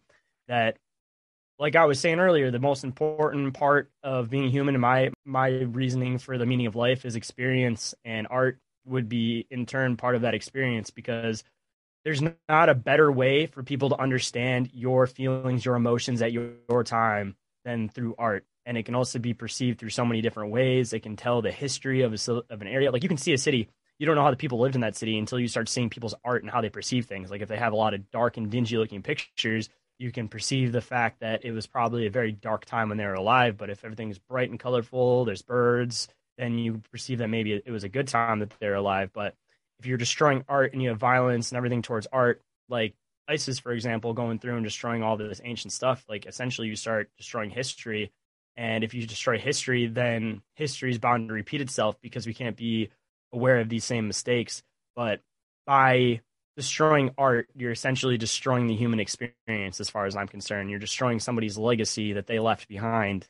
So as far as I'm concerned, that's one of the worst possible acts that somebody could commit, is the destruction of art and the destruction of anybody's perspective of things, honestly. Because even if you don't agree with it, it's still needed to understand the times, because you can see 10 different pictures painted from the same exact year, same exact location, and it's going to be painted multiple different ways depending on that person's perspective. And it's very important to understand all of that, as far as I'm concerned, because, again, we can never progress as a society if we don't understand people's thoughts and emotions back in the day. Mm-hmm.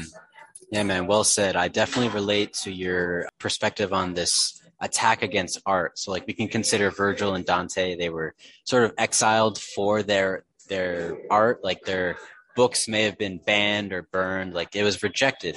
And the fact is that Dante's art, especially in this epic poem, was going to be, well, revealing a side of humanity or of society that people should consider. So, like, part of this story into the Inferno is showing a rather bleak side of existence.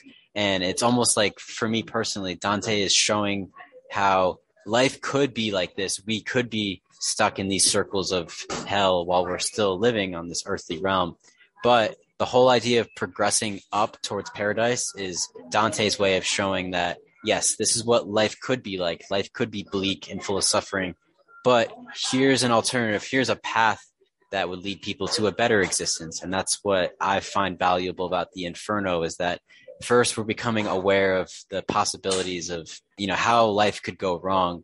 And it's a good way to guide us to think about how we could do better and how we can make improvements, whether that's a small change, like saying hello to someone or smiling at someone when you're out in public, versus those bigger campaigns like in politics or in the stage of the entire world. So it's nice to be able to think about the scale at which we can create more of a paradise on Earth, and avoid this hellscape that we've been learning about and becoming aware of.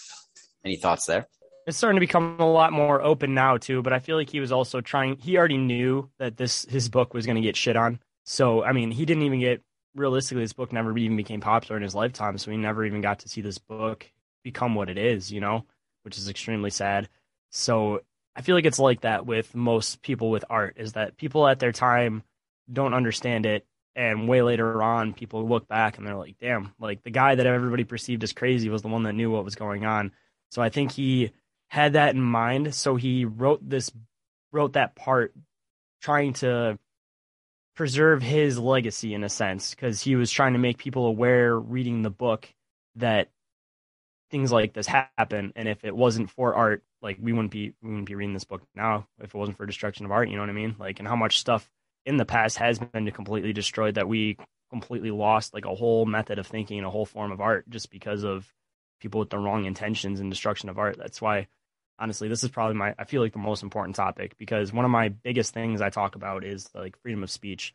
And that's a direct relation to today with what you're saying, where people don't see it that way, but words and talking is a form of art. It's, just like you perceive, like, playing an instrument is almost like another language.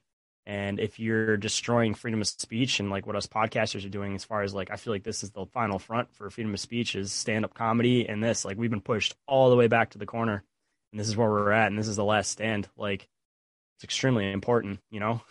Couldn't agree more, man. I know too many people who have been censored or shadow banned and things like this. So that's definitely, I would perceive that as a direct attack on art. Now, of course, there's limitations. Like if someone is inciting violence online, then yeah, maybe it's not a good idea to give them a platform. Like there's a reason why ISIS doesn't have like a Twitter account, it's like they're not going to be like promoting their worldview, their need See, or it's a want double for back destruction. though. Yeah. It's like you don't necessarily want to limit everybody. Like, again, I'm not pro ISIS by no fucking means at all. But as soon as you start telling one group of people that they can't say what they want to say, then it starts transitioning into everybody else. And the problem is that people today just need to learn the ability to not just follow shit blindly. Like, I'm not saying again, ISIS should have like a Facebook page, but if they did, it should be one of those things that everybody's like, they should have the means to express what they got to express. But the majority of people would hopefully look at that and go, this is fucking bullshit. These people are crazy. Like, fuck that, and throw it off. Or it goes into, again, you got to be a free thinker in the world.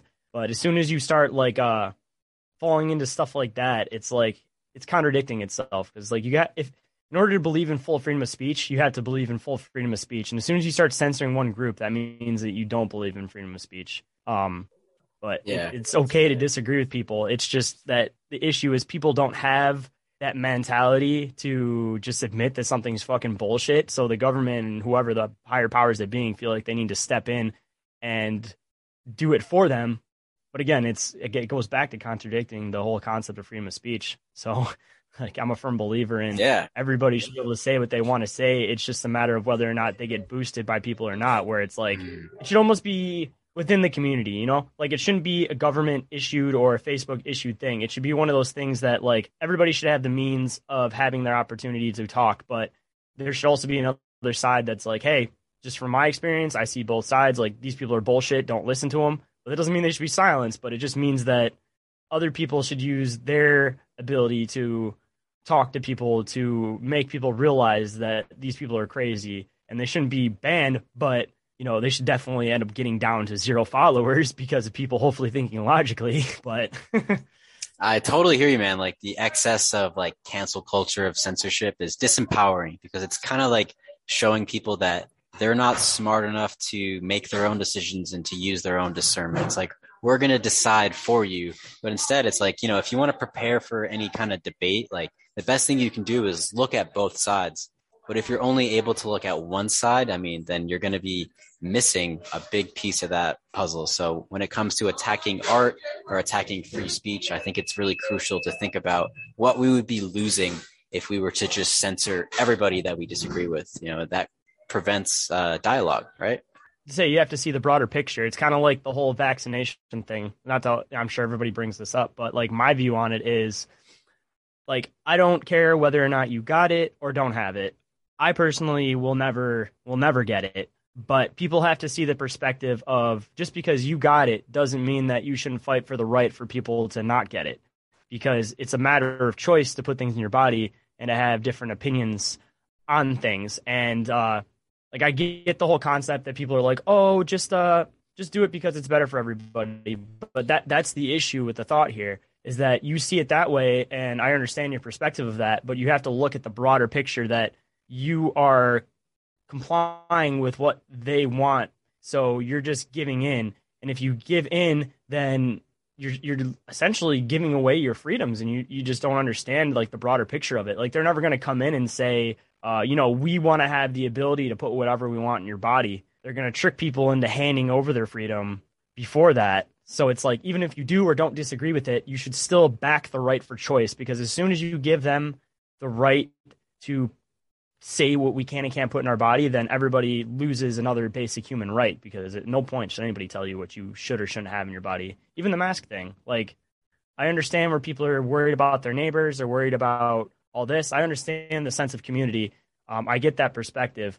But again, it's one of those things that if you give them that opportunity, like, that's fine that you want to wear a mask. Like, if you aren't comfortable with me wearing a mask, like, we can stand farther away from each other. Like, that's fine, like, whatever. But you have to understand the other perspective, that as soon as you give them the opportunity to say everybody has to wear a mask, again, that's another freedom that you don't have. And that's another thing like 9/11 was a perfect example that essentially they scared everybody, so everybody handed over their freedom. Now you can't go through the airport without getting a full cavity search, and that wasn't just something that they instantly did one day. They tricked everybody into normalizing that, and people aren't seeing COVID as that. That like even if you do or don't disagree, you have to back up the initial concept that it's a basic human right to decide these things, and you shouldn't. It's okay to have different opinions, but it's okay for other people to also have different opinions. And if you don't agree with those people's opinions, instead of shitting on them and outcasting them, just understand that you can coexist in the same space separately, if that makes sense. If you need to, or you can just again understand somebody else's perspective. Like that's what it comes down to. Like I can be friends with the complete opposite of me because I've never been judgmental towards other people's perspectives. Like I'm the hippie type, but it doesn't mean I don't get along with people that are into Trump, people that are into Biden, like whatever. I'll hear everybody's perspective on things, and I accept them for their opinions, and they accept me for the fact that I have a different opinion, and we can be friends still because of that. Like, don't let your personal emotions get in the way, Absolutely. That's why I brought up Sam Tripoli and Mark from My Family Thinks I'm Crazy earlier, because they're great examples of people who are willing to talk to anyone and not let their own bias or emotions prevent that discussion from happening. And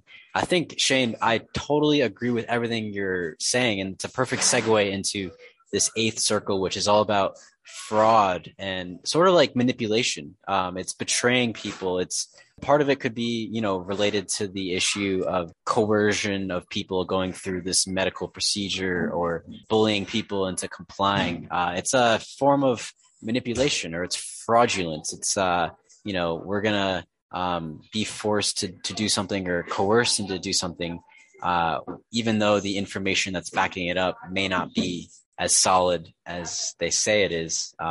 So with that being said, there's a bunch of different examples of this fraud, this maliciousness. This is a huge section of this book, this eighth circle. There's many different directions we can go in. I'm going to skip ahead and bring up one, and then feel free to go back and cover anything that I skipped over. But I want to first bring up what they refer to as the fortune tellers and the diviners. So typically, these may have been people who were into things like astrology or looking at tarot cards and trying to predict the future. And it was at that time seen as going against the grace of God. This was like a form of blasphemy almost. And while I do love getting into things like astrology and looking at the tarot and using them as tools for understanding, I kind of agree. We shouldn't really be able to predict the future or try to trick people into thinking that we know what the future has in store for us. So what did you think about these fortune tellers, these diviners, and the fact that their punishment in this realm is that their heads are turned backwards? So while they were trying to look ahead and use this occult magic, I guess, to see beyond human limitation, that they were now being punished by seeing the world in a backwards sense, and their whole physical body was reversed. So what did you think about the fortune tellers and the diviners? I think the best way to describe it is he's trying to use it in the sense of like people that have power shouldn't abuse it. That's kind of like what I got from this, like talking about the whole religion concept, that it's like people that are in the know and they know what's going on and how to do these things. They shouldn't abuse their power and use them for the wrong reasons. So same with like a fortune teller, like they may understand mystic abilities, but you shouldn't use them in a bad sense. Even like being a podcaster, for example, like we have the ability to change people's perspective of things. But I'm sure that there's people out there that understand the power behind that, and they use it with bad intentions, to throw people into, bad rabbit holes, so to speak. Like I'm sure there's a lot of people like perfect example with like cult leaders and stuff. They find an opportunity because they're very intelligent people and they manipulate it. So that's why I feel like these people have such a bad, that's what I'm looking for. Like they get tortured in the way that they do is because they are really smart, and because they are smart, they're aware of their actions. So they're getting punished accordingly. Like don't be a smart person and lose the ability and fuck with other people that aren't as smart as you, because it's just as bad as if you were sinning this whole time, going through everything. Like, you have the opportunity to do good, don't not do it. Is another reason I feel Makes perfect sense. Yeah, it's all about the influence and the intention you have behind your message. So like, let's say our podcast would reach like millions of people. It's our duty to leave behind an inspirational or positive message. And I think it would be considered, you could say, like sinful to spread like fear porn, like making people feel doom and gloom and propaganda. Yeah, exactly. It's like if you're going to have a platform, if like a celebrity has the ability to influence millions of people, then it's their duty. It's their, they're responsible for sending a positive message and not abusing that power that could potentially harm people through their sort of like magic. It's like they have a magical ability to cast a spell on the masses of people through their fame or their influence. Yeah, exactly. It's don't abuse your power. Like, I know in the Bible a lot that obviously they don't want anybody to be idolized, but the best way I guess you could word it is, if you're a person that people look up to, don't take advantage of the people that look up to you, because that's one of the ultimate sins that you can do, is to take advantage of somebody that's weaker than you. I don't want to say they're going to be weak forever, but they may be weaker at that specific time. But if you don't do what you can with the abilities you have, that person's never going to become a stronger minded person. So you become manipulative in the sense that, like, that, and you're taking advantage of that person's weakness. Just like I was saying with the cult leaders, like, they look for people that are sad and need friends, and they take advantage and exploit that weakness. And I feel like this is also what that's saying, is to not exploit people's weaknesses for your gain also. Excellent. Well said. So let's talk about thieves. Stealing is a crime as ancient as society itself. Once people have ownership over something, they become vulnerable to those who would take that away from them. So there's a special section of hell for thieves, and Virgil is describing a couple things about them.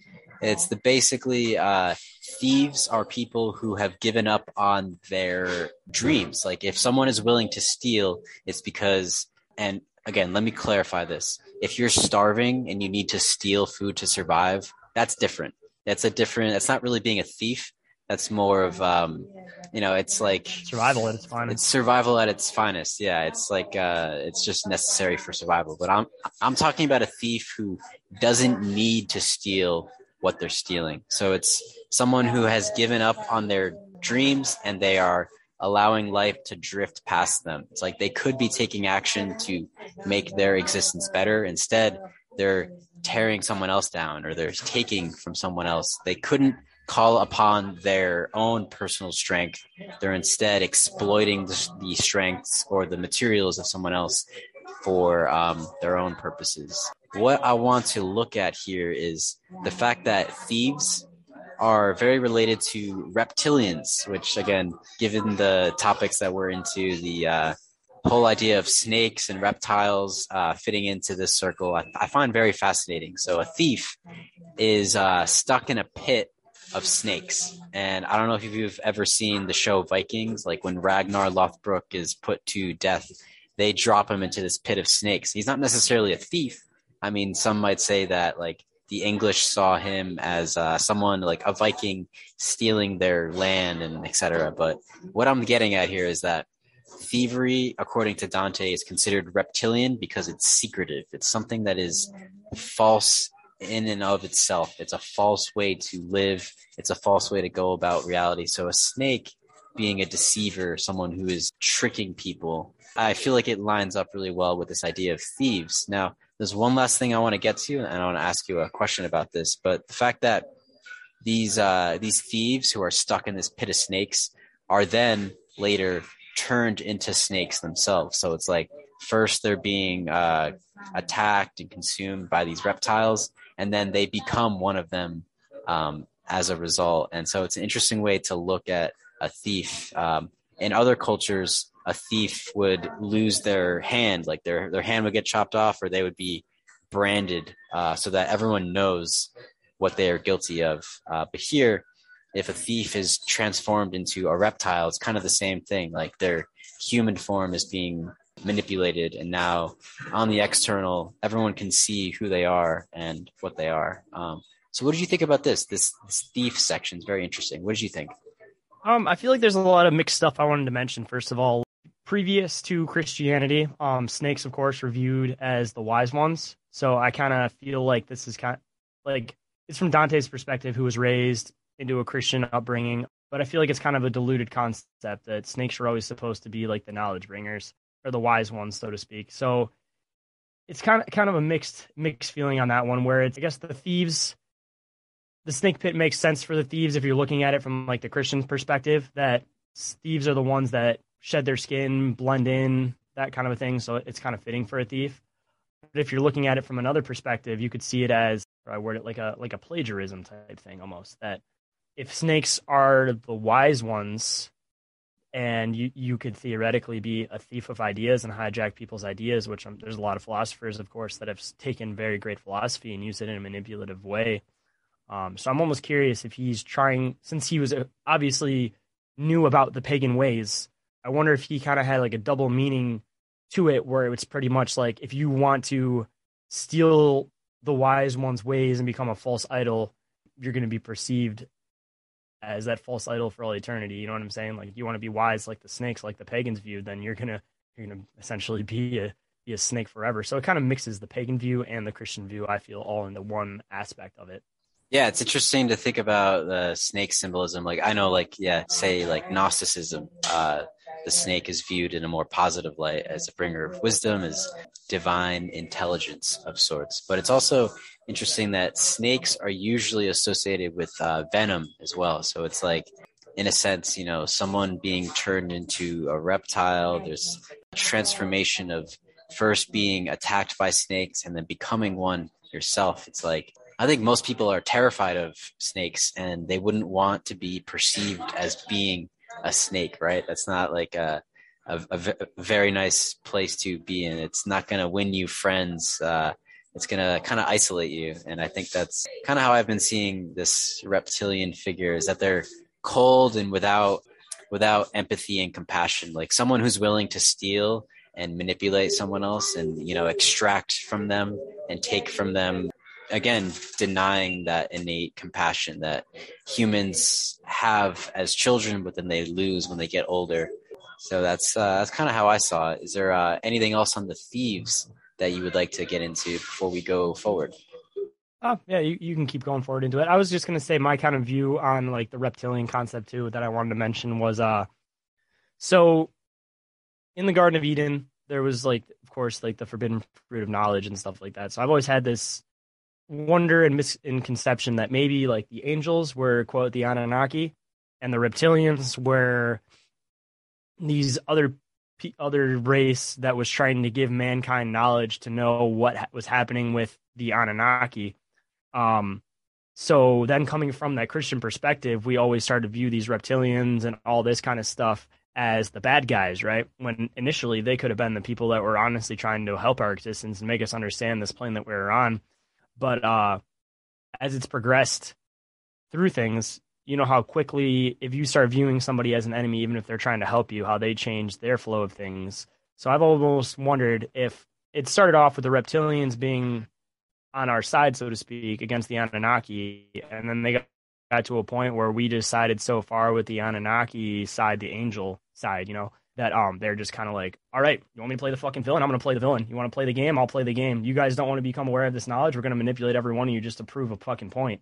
So I've always had this like weird mixed feeling as far as like reptilians go, that it's like, I don't know if you watch like anime and stuff like that, but there's always a lot of these concepts of like two races that wanted to be one with each other, and one side tricks the other side, and there's a bunch of death within that side. So it progresses into this thing where you both start off on the same side, but you have this residual hate towards each other, and it progresses into something else after generation and generation and generation, where in like a bunch of these shows, you know, like they don't necessarily want to be the ones killing the other race, but they're doing it because they have this whole personal attachment to it, that these people killed my ancestors, these people did this. And it could have progressed into that, where now we are with the reptilians, where they're controlling everything that we do as a matter of like, you guys didn't want to be aware of what's going on, you guys didn't want to take our advice. Fine, we're gonna hop on the other side and control you guys just like the Anunnaki did. Since you guys are dumb enough to fall for that shit,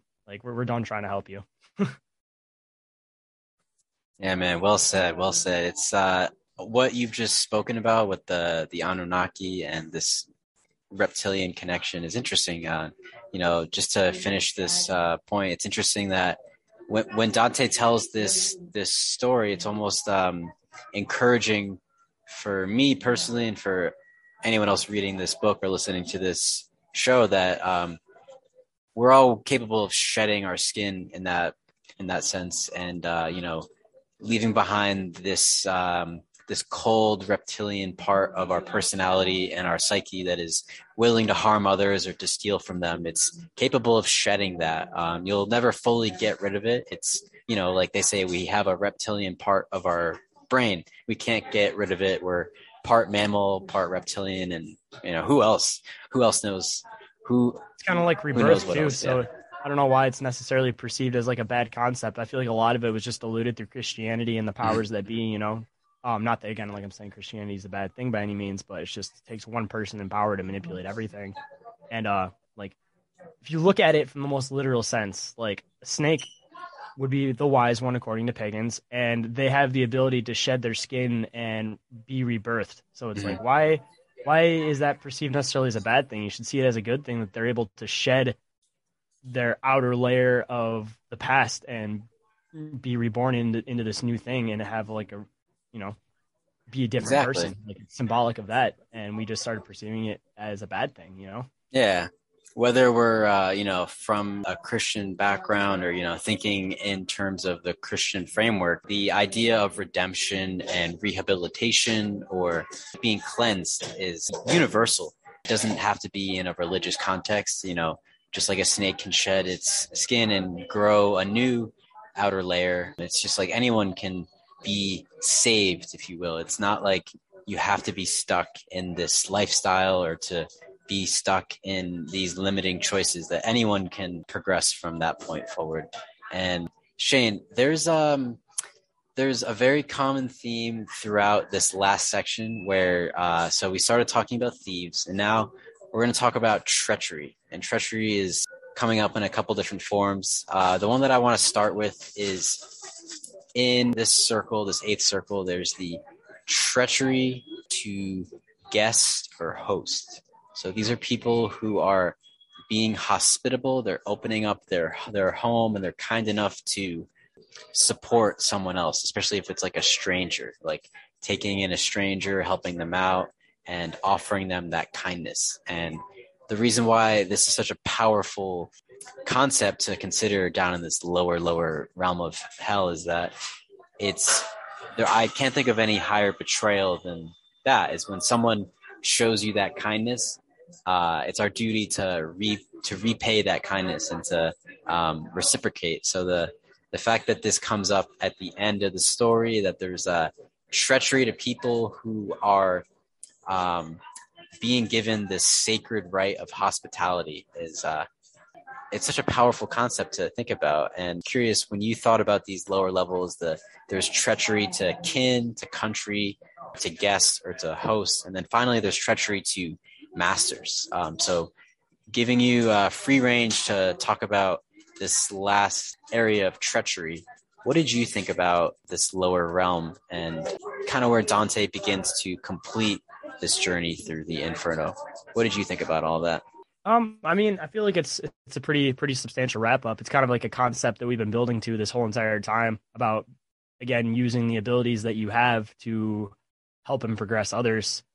That's honestly what it is at the base point, is that, if somebody needs shelter, somebody needs help, like help them. That's the best way to describe it.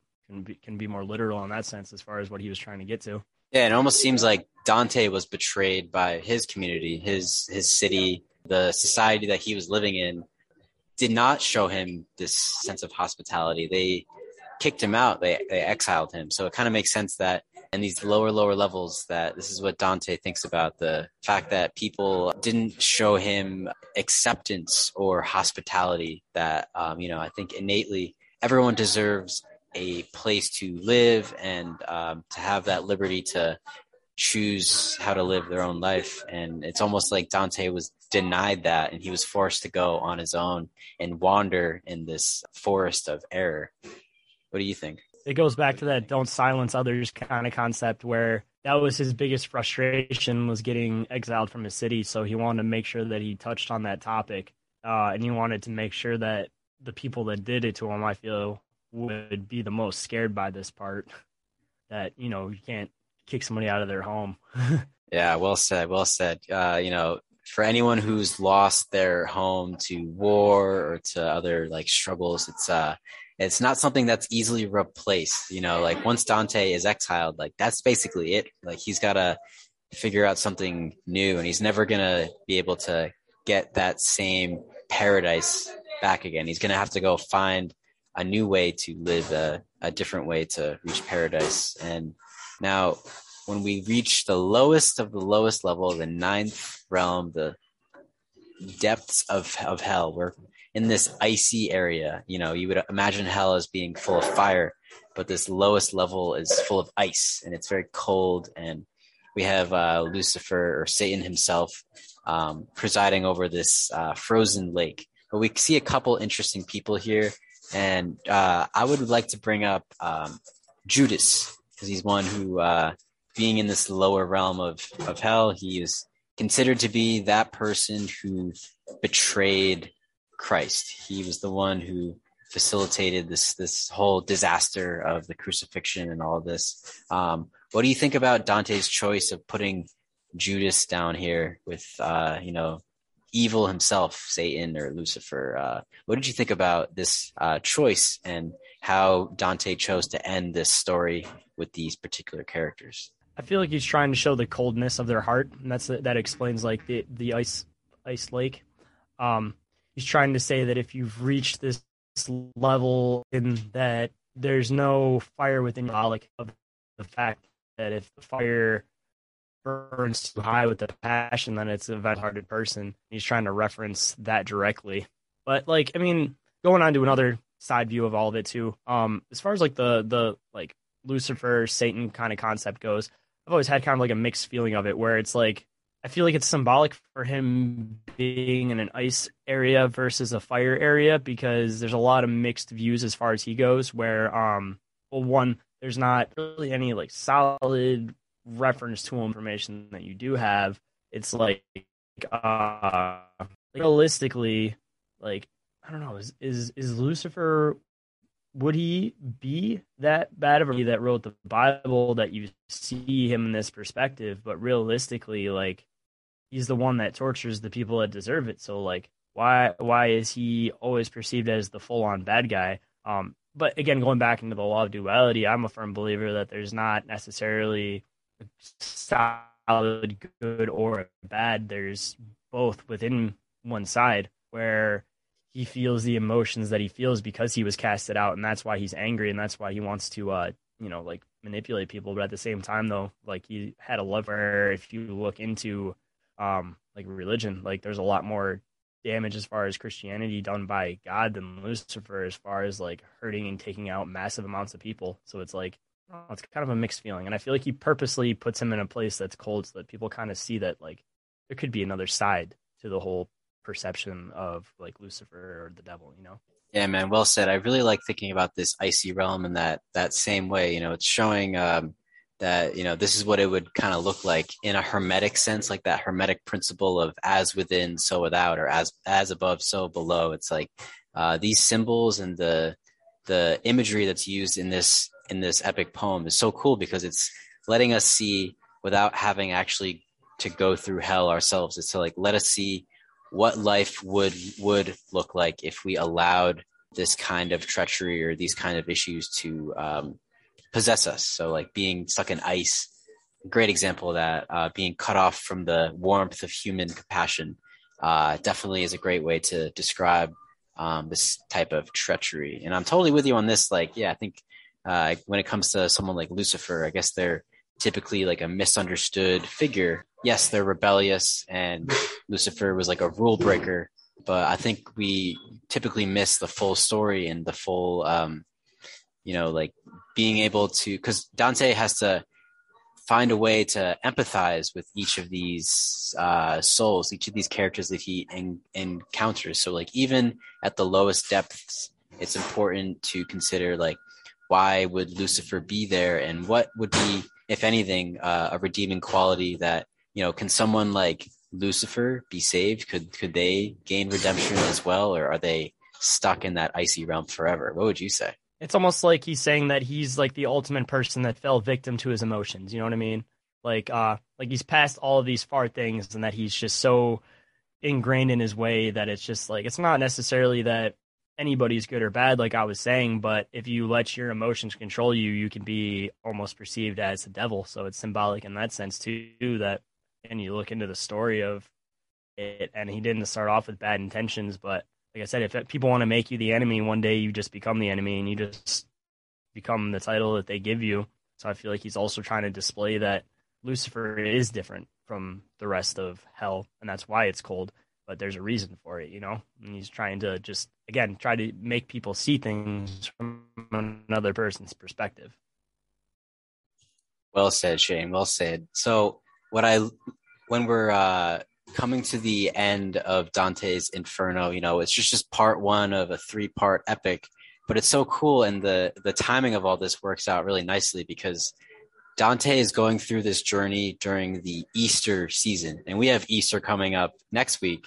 And when Dante finally escapes hell, he gets past that last obstacle, and he emerges and sees a starry sky. He's seeing light again. He's looking up at the heavens that he's progressing towards. So what do you think about the fact that, the light at the end of the tunnel, he's like seeing, why he set out in the first place was to return to that light. So what do you think about the Easter symbolism, this whole idea of resurrection, and the fact that Dante goes through this process parallel to the story of Jesus going through this same transfiguration, if you will? Honestly, I don't think you could say it better. I believe that the reason why he wrote it as he did is because more than likely, like I was saying, he was writing from his real life. So I feel like that was about the time that he got done with necessarily maybe that part of the story. Also, if you're trying to talk about a time of being reborn and rebirth, there's not a better time than spring, because everything is dead, ice cold, just like in the last part of the book. And because of everything being dead and ice cold, it gives opportunity for rebirth. And I believe it's also symbolic of that fact that spring is the time of rebirth altogether, and especially Easter with being, with the Christian side of it, with rebirth also. But from the nature side and from a Christian side, it's the time of rebirth. Yeah, man, couldn't agree more. And I personally don't accept the fact that New Year's is on January 1st. I think, this time, this springtime is the true New Year's, and, everything's coming back to life. And this seems like a very cool allegory showing Dante's journey, sort of like dying and coming back again, like his old self, where he was in the beginning, has been burned away, and now he's re-emerging from this experience, like we said earlier, older, wiser, more experienced, and ready to renounce these errors or sins that he's carried with him. So that's a really cool transformation. Any other closing thoughts about Dante's Inferno and what we've been discussing today? Just that there's a lot of deeper things that people realize, and even if he didn't intend to write it that way, like, no matter what the story is, everybody just needs to kind of look at between the lines, like there's a whole story written within a story that you don't even see.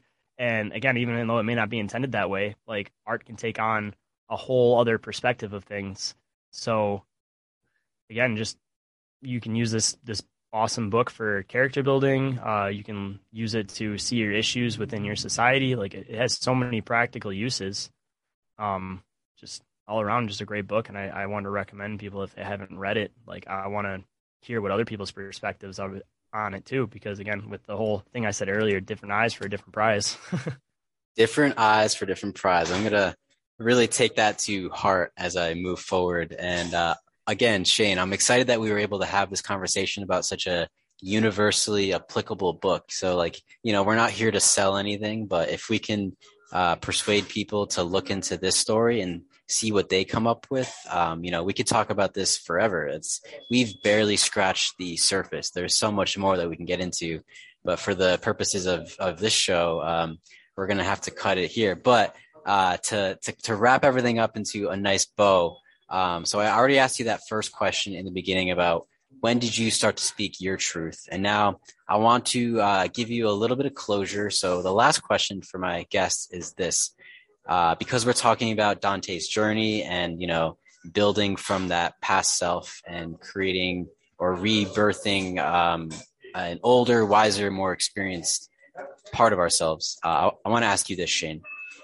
If you could think about your past self, whether that was you last week, last month, or last decade, looking back at what you've been through, what message would you give your younger self? What kind of guidance would you give to your past self? There's always a light at the end of the tunnel.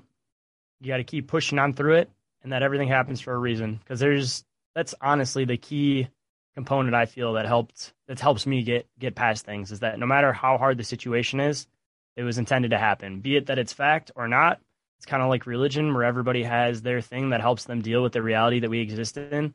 And as far as it is for me, my belief is that, like I said, that the meaning of life is experience, even if it's good or bad. Having experienced that's one thing that isn't material that nobody can take away from you living through that. So keep that in mind, that anytime you have hard times, the people who have gone through the hardest, darkest times end up becoming the most mentally strong people. Like most of these comedians, most of these podcasters, anything like that, we're all people that were black sheep as kids. Mm-hmm. We went through a very hard time where we couldn't talk to anybody. We've been there. We've been in that dark area.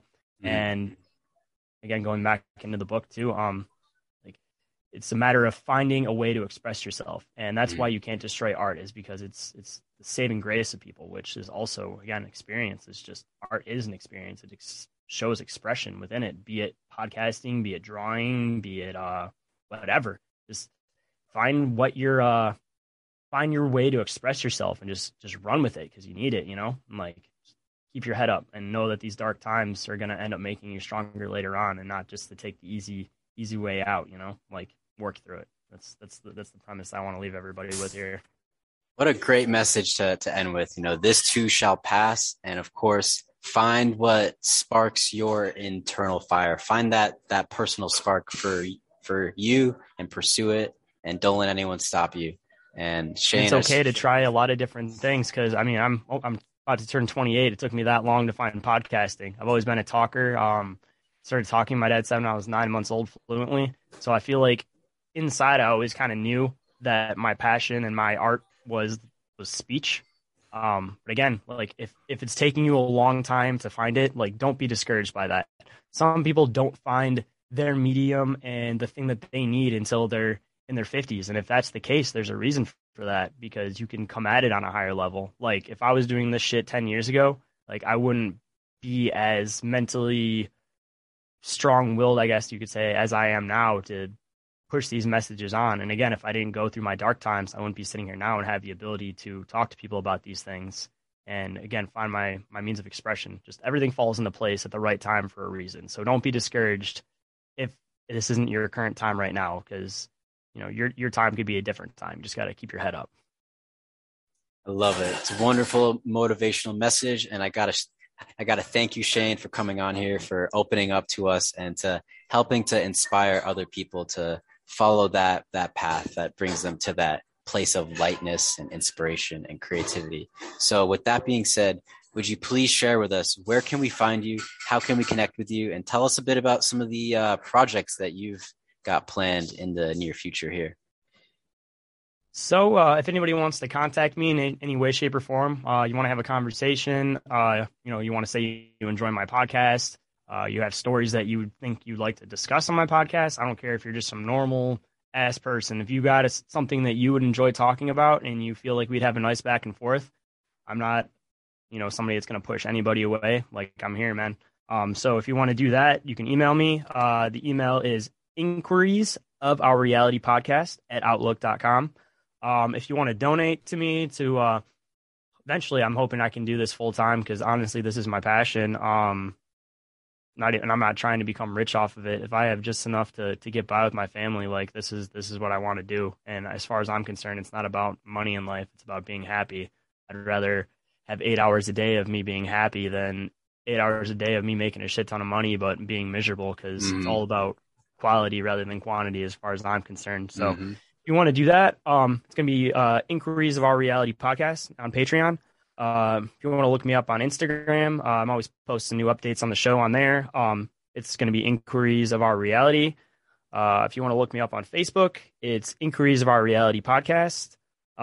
If you want to hear my old podcast, anything like that, I'm pretty much available across all streaming platforms. Just look up Inquiries of Our Reality. You'll see the cool little logo that I have in the background. And for the audio listeners, it's two brains colliding with a black background with a lot of different ideas coming off of them. Just I guess look for that symbol.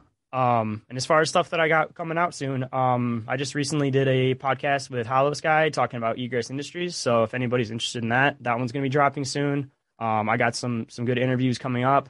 I'm going to be popping in with Legit Bet on this coming Sunday. So I'm sure by the time this comes out, people can either look for that or it will already be out.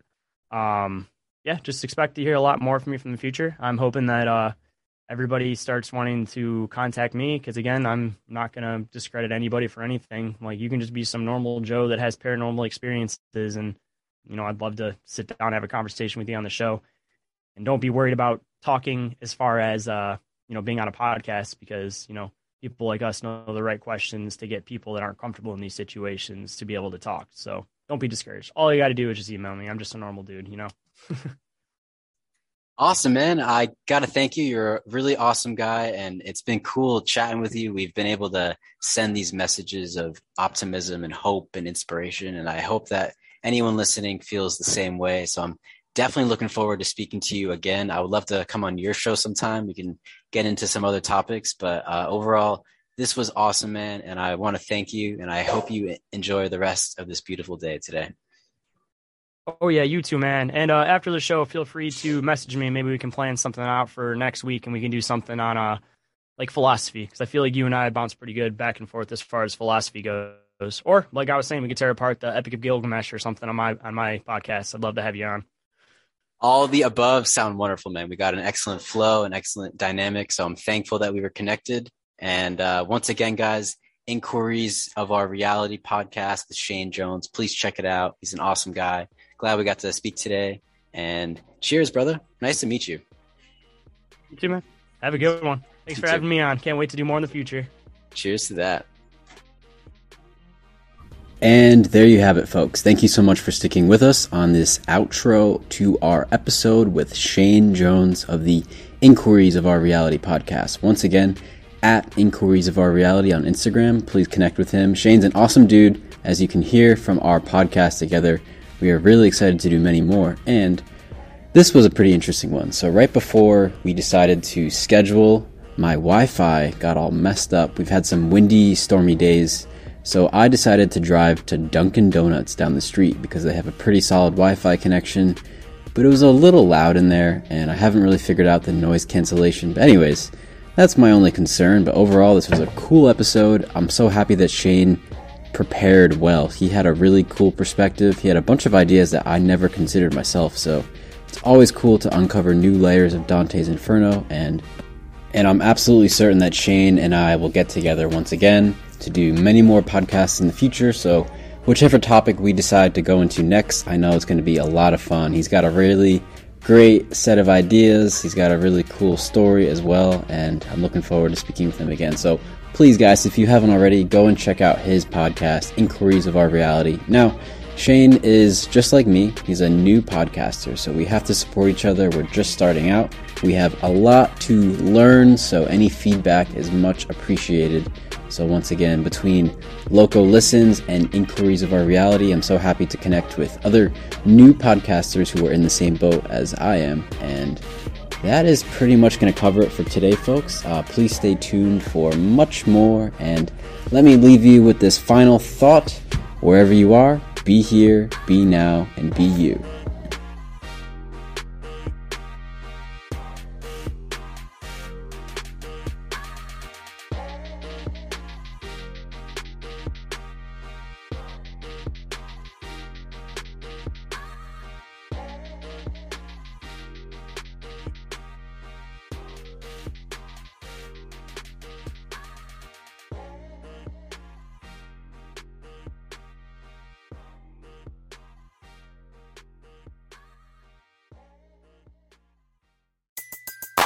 Everybody in your crew identifies as either Big Mac Burger, McNuggets, or McCrispy Sandwich.